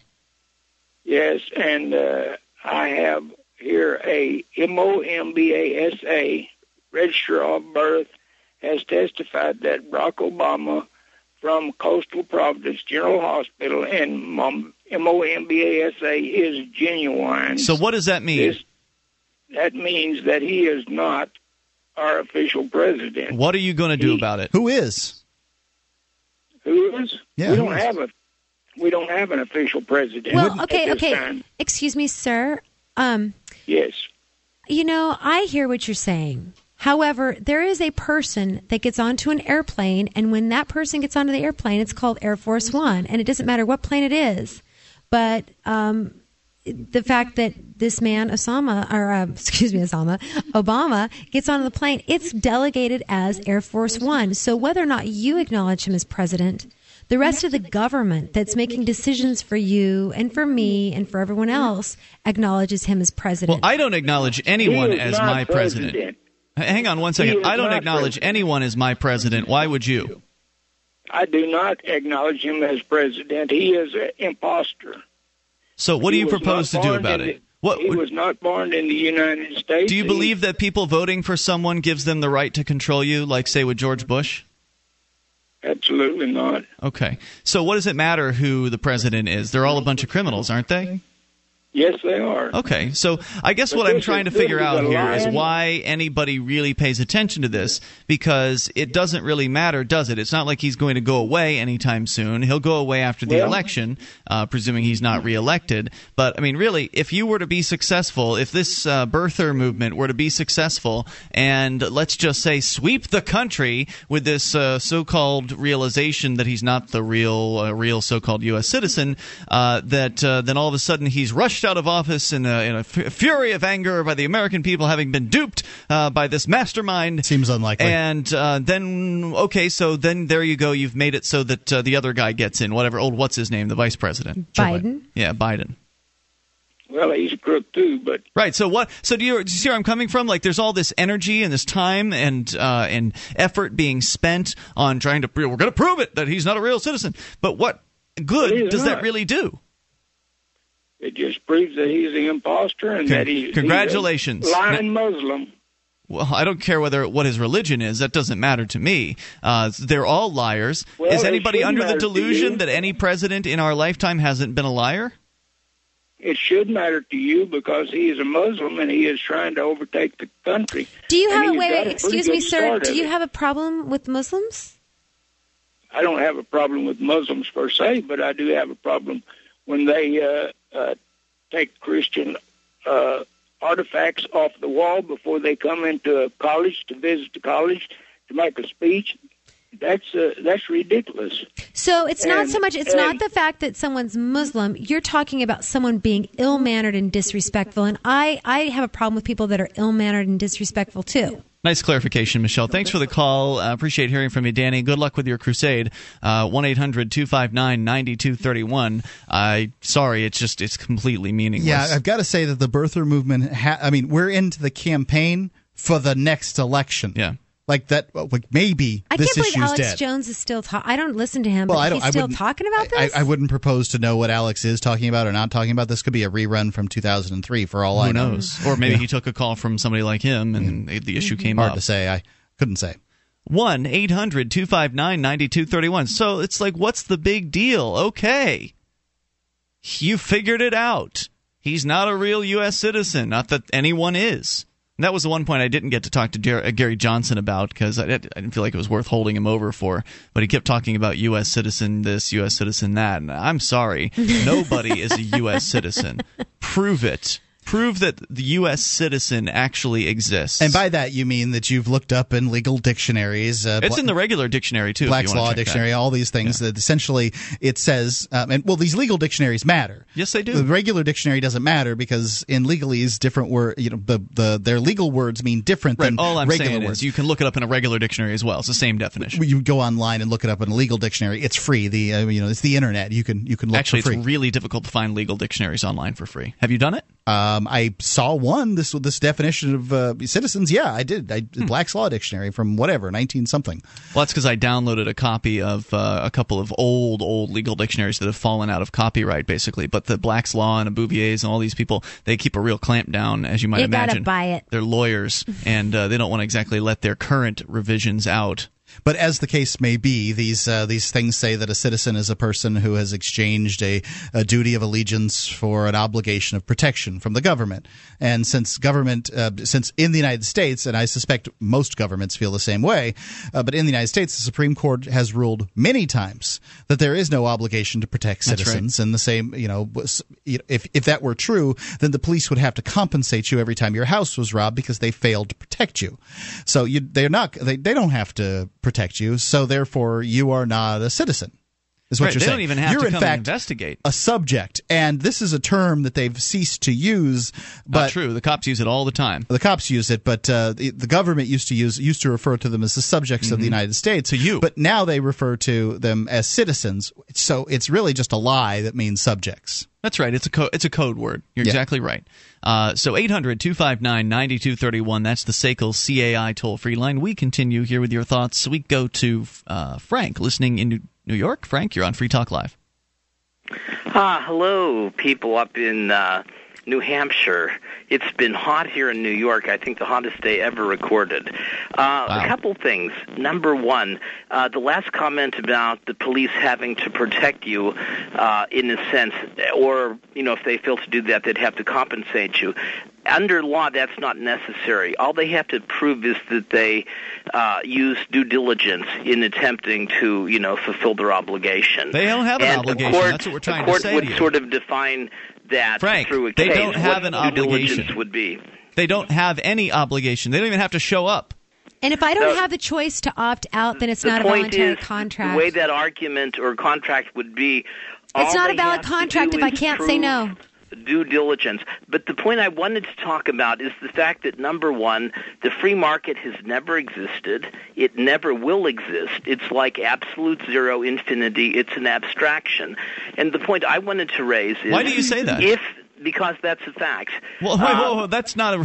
If you're going to make a claim, you better back that up. Wait a minute. That's like the parent... Hold on, Frank. That's like saying, the parent telling the kid, because I said so. No. Why? The point is, there has never been a free market. The free market... That does not mean there won't be one. Never existed in history. That doesn't mean past results are not indicative of the future results. But they do have a certain credibility when attempting to project a non-existent future. People would have said hundreds of years ago, Frank, that the other end of that argument. Frank, the future doesn't exist. Frank, all that exists is the future is what we past. create. We get to create the future. No, okay, we create the present. We create the present, and often the present mirrors the past, and that's sort of, historical narrative. And Hegel and a number of I disagree, Frank. The present is defining that. The present is now. The present is now, and we create the future by envisioning what we want to see and then making it happen. And hundreds of years ago, somebody would have said, the world has never existed without slavery. And they would have been right. But that doesn't mean that there couldn't be no slavery on into the future. The point is, it's an abstract argument. The future doesn't exist. All that exists is the present. I agree with that point. And the point I wanted to raise, hold it, guys. The point I wanted to raise, hello? You're right there. Go ahead. Okay, thanks. I'm getting noise on my end here. What happens if you do have, let's say, your abstract notion of a free market with housing, whereby people can set up covenants and agreements and have citizen... Hold that thought, Frank. We'll bring it back. You can ask the full question here in a moment. This is Free Talk Live. When you're planning your move to New Hampshire as part of the Free State Project, consider Keene. Civil disobedience, politics, media, outreach, and social events. Keene has it all. Get connected with video, audio, our forum, and more at freekeene.com. That's freekeene.com.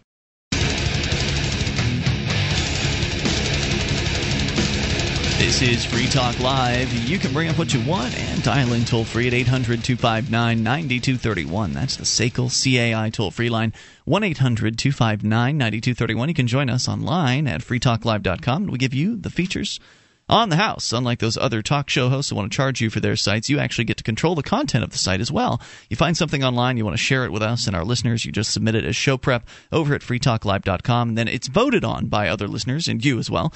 And the most voted up item will make it to the front page and the top of the website. So go and see and get interactive and do it for free over at freetalklive.com. And Free Talk Live is brought to you by the Free State Project. You can get together with other like-minded, liberty-oriented people in the same place and amplify your ability to do freedom activism. Because being around other people of a like mindset is so helpful in a variety of different ways. One, it actually gives you the numbers that you need to do things that heretofore had been impossible in the liberty movement, like mass civil disobedience, actually winning political elections, whatever it is you've dreamed of doing, it's possible when you actually get the numbers. I mean, that's what liberty-minded people around this country are desperately trying to do. They're desperately trying to recruit people into becoming activists. And that just takes too long. I'm sorry. I've done it before. It's too difficult. It's not to say it's impossible, but it's a long, drawn-out process. Wouldn't it make more sense to get those people who already are liberty-loving people together, where they can be active together in the same place, rather than trying to create a bunch of new liberty lovers in the area in which you live? And then if you actually get those liberty-loving people together, they create a movement that is, it's impossible to ignore, and it infects more people as a result of that, because all of those liberty-loving people are interacting with other people that maybe aren't so concerned with the issues of the day, and they're infecting them with the ideas of freedom. And if there are more people to do that so-called infecting, positive infecting, then...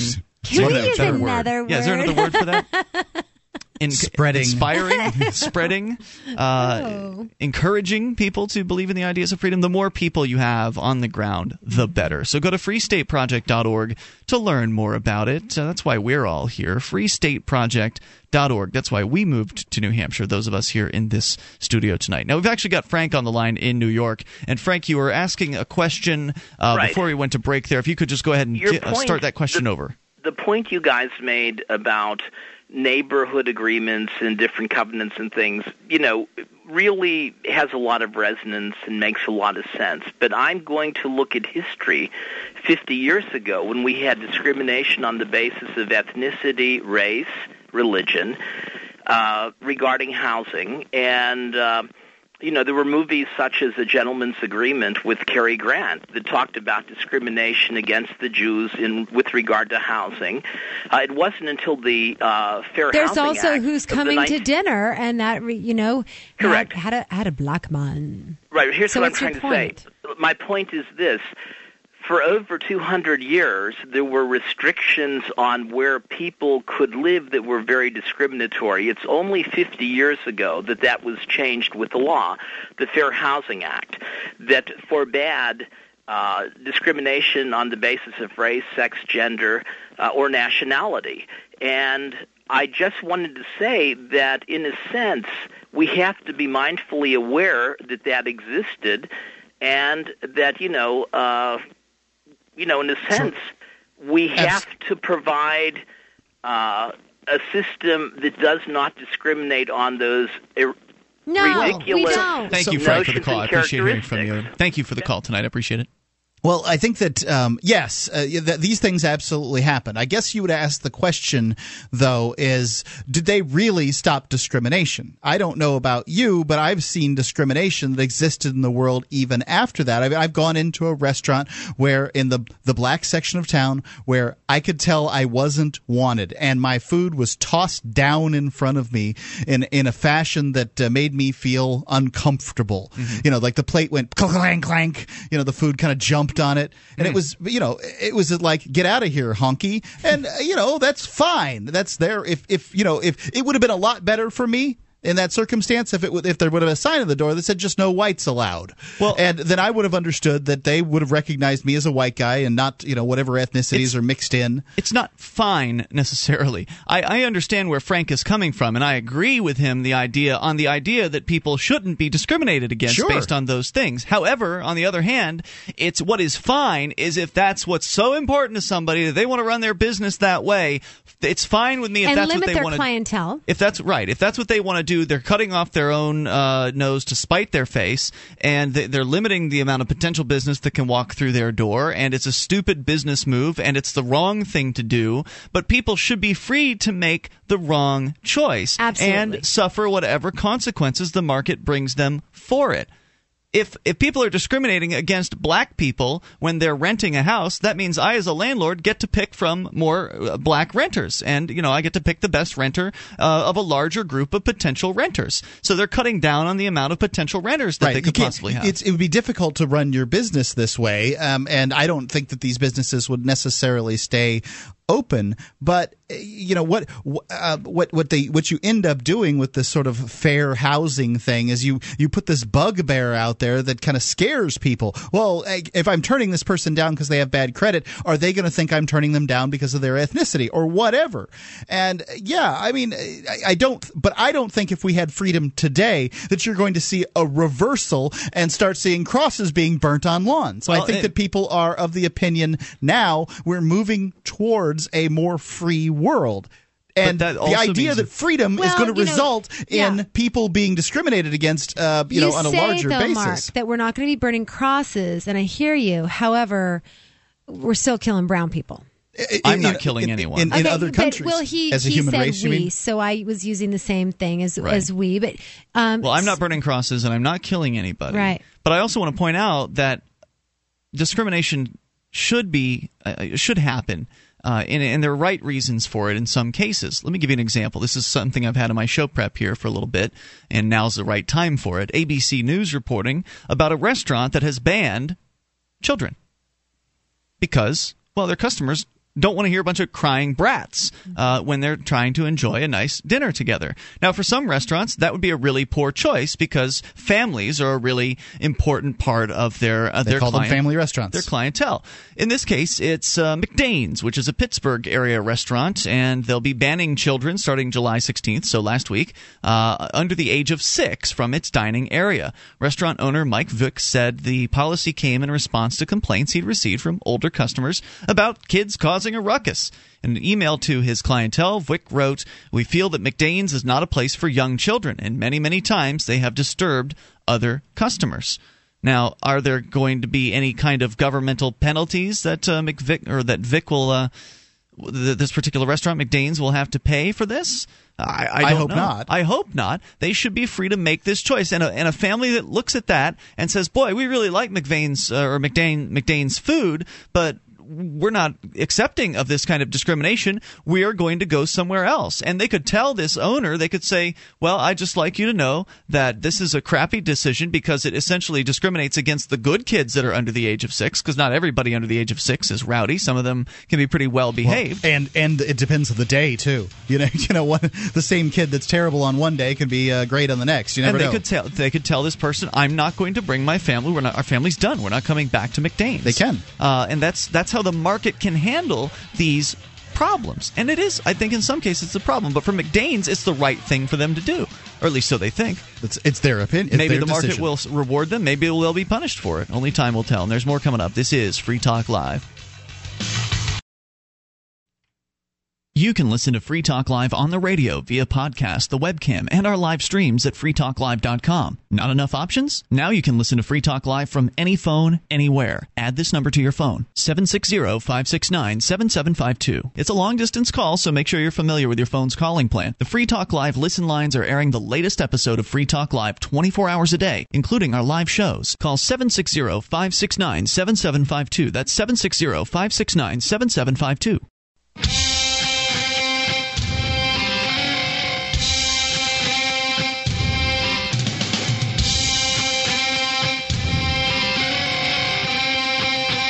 This This is Free Talk Live. You can bring up what you want and dial in toll-free at 800-259-9231. That's the SACL CAI toll-free line. You can join us on our website at freetalklive.com. Enjoy the features that we give to you there.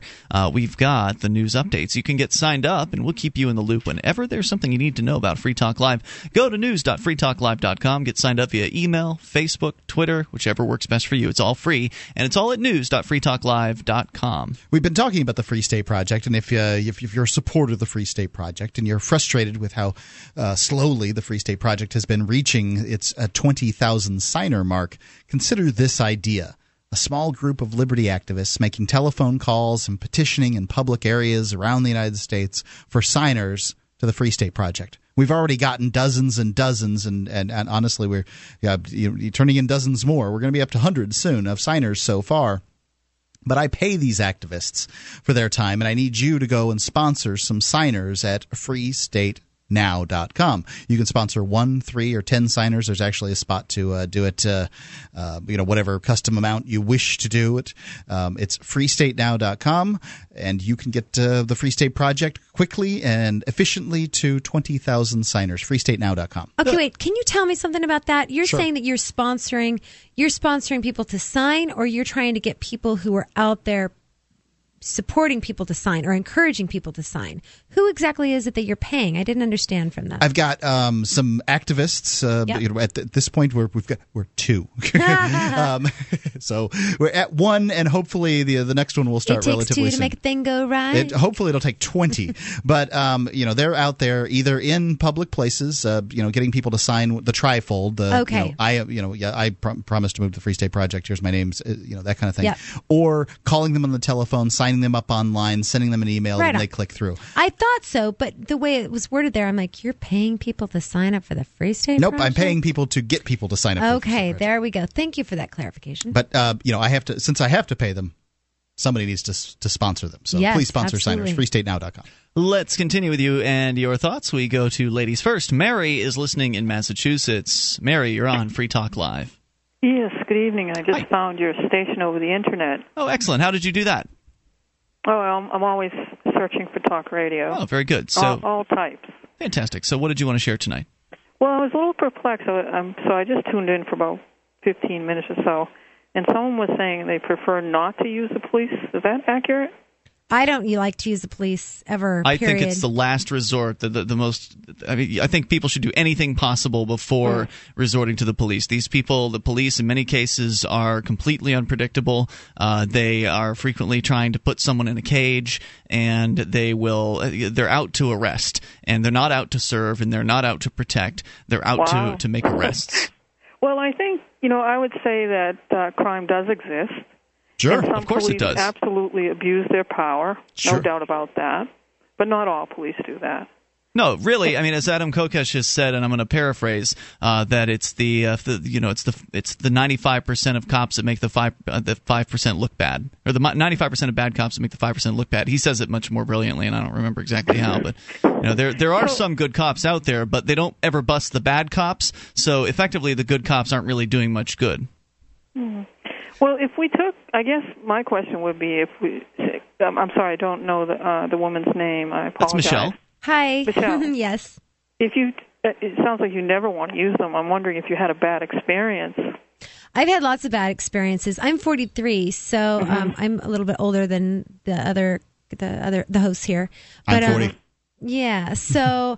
My mom was a social worker, so I was around police when I was growing up, socially and, fine socially. I saw police beat the crap out of my 15-year-old boyfriend who wasn't doing anything wrong. I mean, with billy clubs and everything.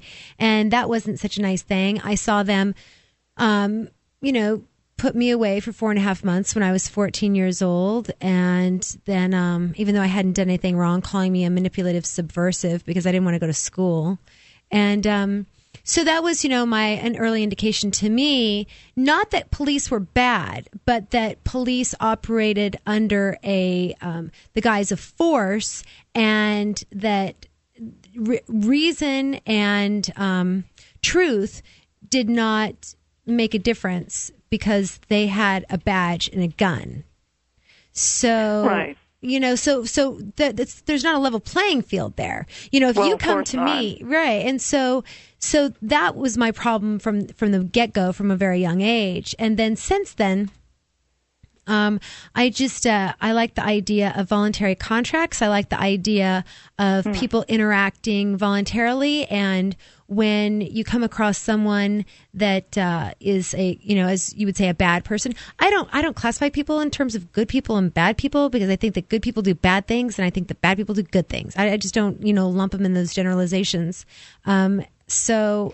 For me, the idea of using the state and who takes your money against your will to pay themselves to enforce laws that you don't agree to, it just the whole thing breaks down for me, and I can't justify any of it. Yeah, I can understand some of your comments, and obviously your experiences have influenced you tremendously. But I don't think that we can take them out of the equation completely. I think that there is some, their presence may deter crime. Do they catch everyone in the act? Absolutely not. If I'm going to have somebody entering my house and possibly posing harm to me, who would I call? When you talk about private contractors, to me, I would see there'd probably be not much of a difference. They'd probably take on the same type of attitude. But who would I call? No, actually, they wouldn't, because Mary, they wouldn't. And I understand why you would think they would take on the same attitude, because you're used to police behaving in a certain way, and you think, well, that's just how things are. But the reason why they behave in the way they do is because they're not subject to any accountability, and they're not subject to competition. The police know they can come into your home, and they can kill people, and they can shoot your dog, and they can destroy your property, and they can tear apart your car, and they can destroy people's lives, and they know they'll never be held accountable for it. Whether they do it or not, whether they're bad enough people to do that. But you're talking in absolutes, and I don't think everything is an absolute. Mary, I've done this show. You've heard this I think that lots of things are absolute. Mary, you've heard this show for a half an hour. I've done it for 10 years. And I'm going to tell you, I started out as a guy who was way into this whole police thing. But what I found out is that cops hate cameras. If you want, I know that. If you want to watch somebody freak out and abuse their authority, just put a cop on a camera and see what happens. And then I have to ask myself, why? Why would somebody do that? I agree with you on that point. I think that citizens should be able to definitely tape them as they can tape us. And as soon as that happens, 100%. Mary, you'll see an entire sea change in law enforcement. As soon as that happens, as soon as cops stop throwing people in jail for felonies, threatening them with 10 years in prison for using a video camera, then you'll see an entire sea change. But even with the video camera, there is this. If you go to Ohio. Concealed carry permit.com, I think is what it is.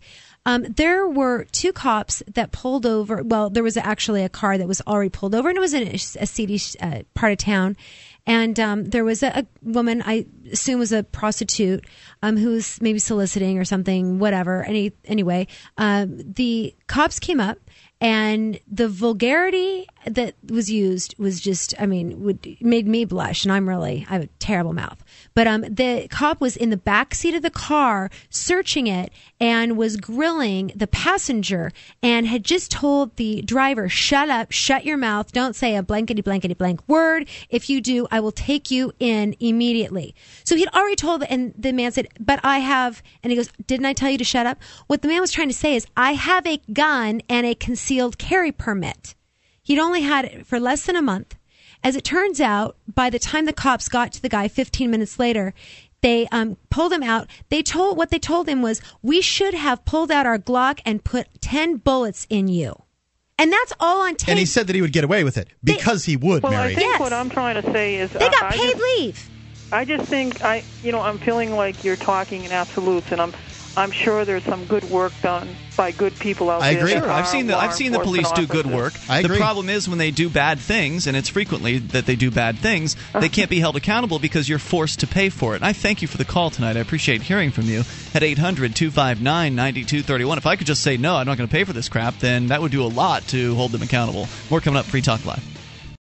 DVD, books, music, instruments, periodicals, computers, software, electronics, photo, cell phones, office products, home and garden, bed and bath, furniture, kitchen, pet supplies, automotive, hardware, apparel, shoes, jewelry, grocery, healthcare, sports and outdoors, toys, games, used, and more. It's a department store at your fingertips. Shop.freetalklive.com. Get all your shopping done, get a great deal, and a portion of your purchase goes to benefit Free Talk Live when you enter Amazon via shop.freetalklive.com.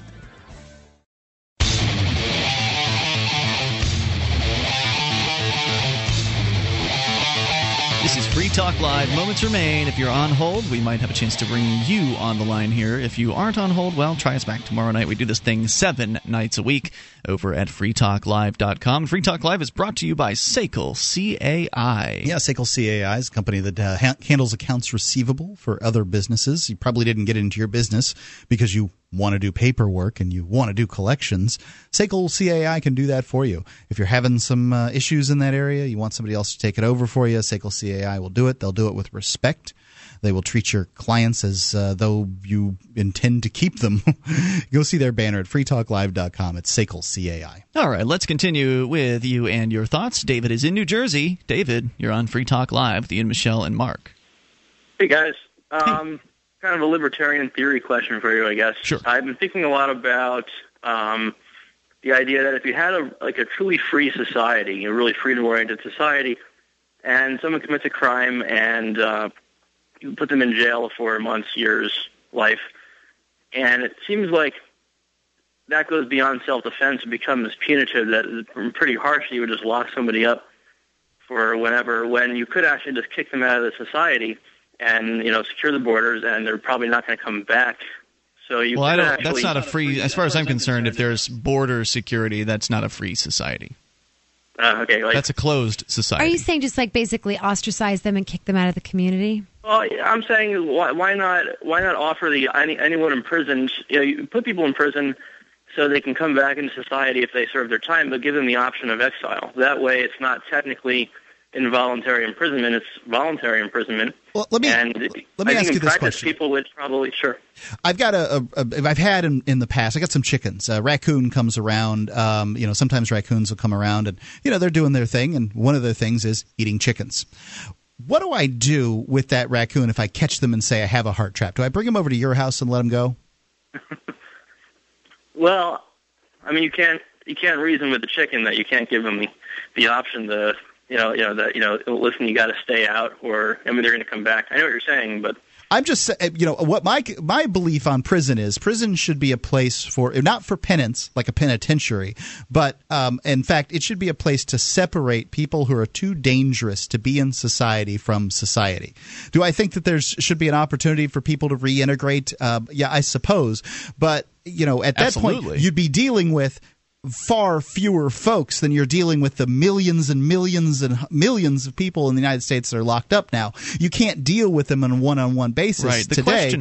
The question you're asking, David, presumes that things would be the same in a more free society as they are today as far as punishment is concerned.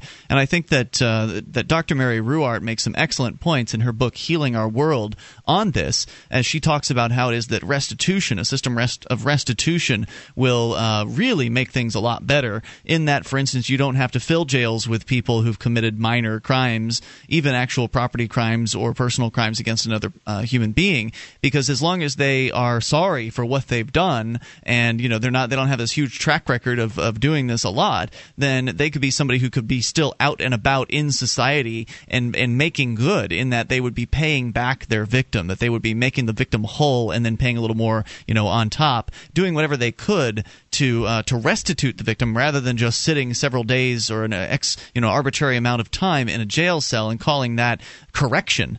Having actual restitution is actually correcting the problem as much as possible. So that is one way to keep people out of jail.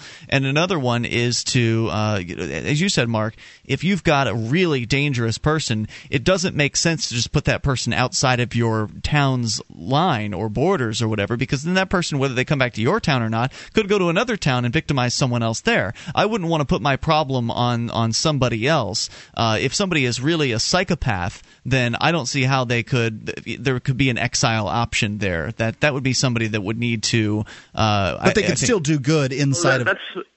That's sort of my point, though, is that if you, let's say, I mean, I haven't thought too much about how it would work if you didn't have closed borders. I have to think about that, I guess. But let's, hypothetically for the moment, if you could actually keep out people that you've kicked out of the country, and if you were to implement that, no other country is going to accept someone who, say, committed a murder or such into their society. And so, in theory, you might end up with kind of a no man's land situation. And since that wouldn't be too palatable, in practice, 99% of people that are put in jail, even though they're offered exile, might choose to stay in jail and then try to reenter society. And so all that would really change is people's disposition. People would still be in jail, but they wouldn't have the same. I see what you're saying, but I don't think I want a psychopath traipsing about through the woods. What that says to me is that what I want to do is get a large boat and create a band of pirates to make. People are going to want to integrate, but if they're sane. The next thing I was going to say is they wouldn't be in the woods; they'd be on the ocean. But if the person that you're talking about is sane, then they would want to reintegrate into society because jail sucks. Now, of course, jails could be better in a situation where you actually get to choose which jail you go into, and I think it's important to have humane conditions under which people like right. this I don't think kept. you take bad people, put them in a bad place, treat them badly, and expect them to get out and act good. But yeah, I mean, I think that when you go into these situations, you don't really want to go back to them, and especially when you're going into a jail where you don't have regular folks around, like people that were dealing drugs or caught with drugs. I mean, those people are all over jails today, and if you actually had a jail where you really just have dangerous people that are being held in maximum security, it's not going to be the most social of environments for somebody that's being taken there. So there are a lot of changes that can be made to the current system to make things better. Ostracism, I think, is also a very, very powerful tool, and if somebody isn't repentant toward what they've done, then yeah, they deserve to be ostracized, and I think that can go part and parcel along with all that. I thank you for the call tonight. Appreciate hearing from you as we continue with you and your thoughts. So let's go to Mike, listening in Virginia to XM's America's Talk. Hello, Mike. Mike? In Virginia. Hey, how are you? Hey, what's on your mind tonight?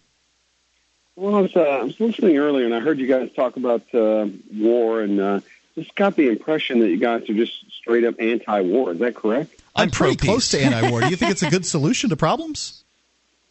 Well, it depends on the problem, but you have to admit, I mean, we look at war, and I guess you could say if you just leave well enough alone and stay out of the business of any war, doesn't war kind of find you eventually?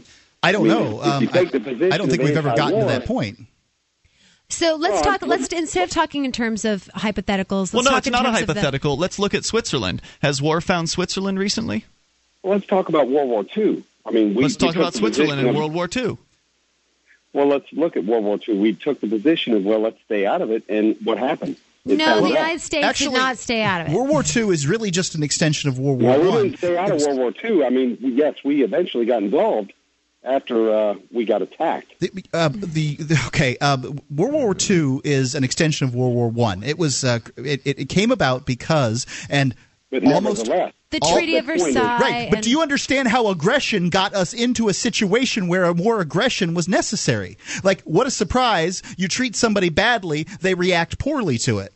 Well, what you're saying is, Mark, the bottom line? I mean, if we just sit by and just idly let things go and be as wait a second. What do you mean idly let things go? Are you talking about the World Trade Center was bombed, and what ought our response to that be?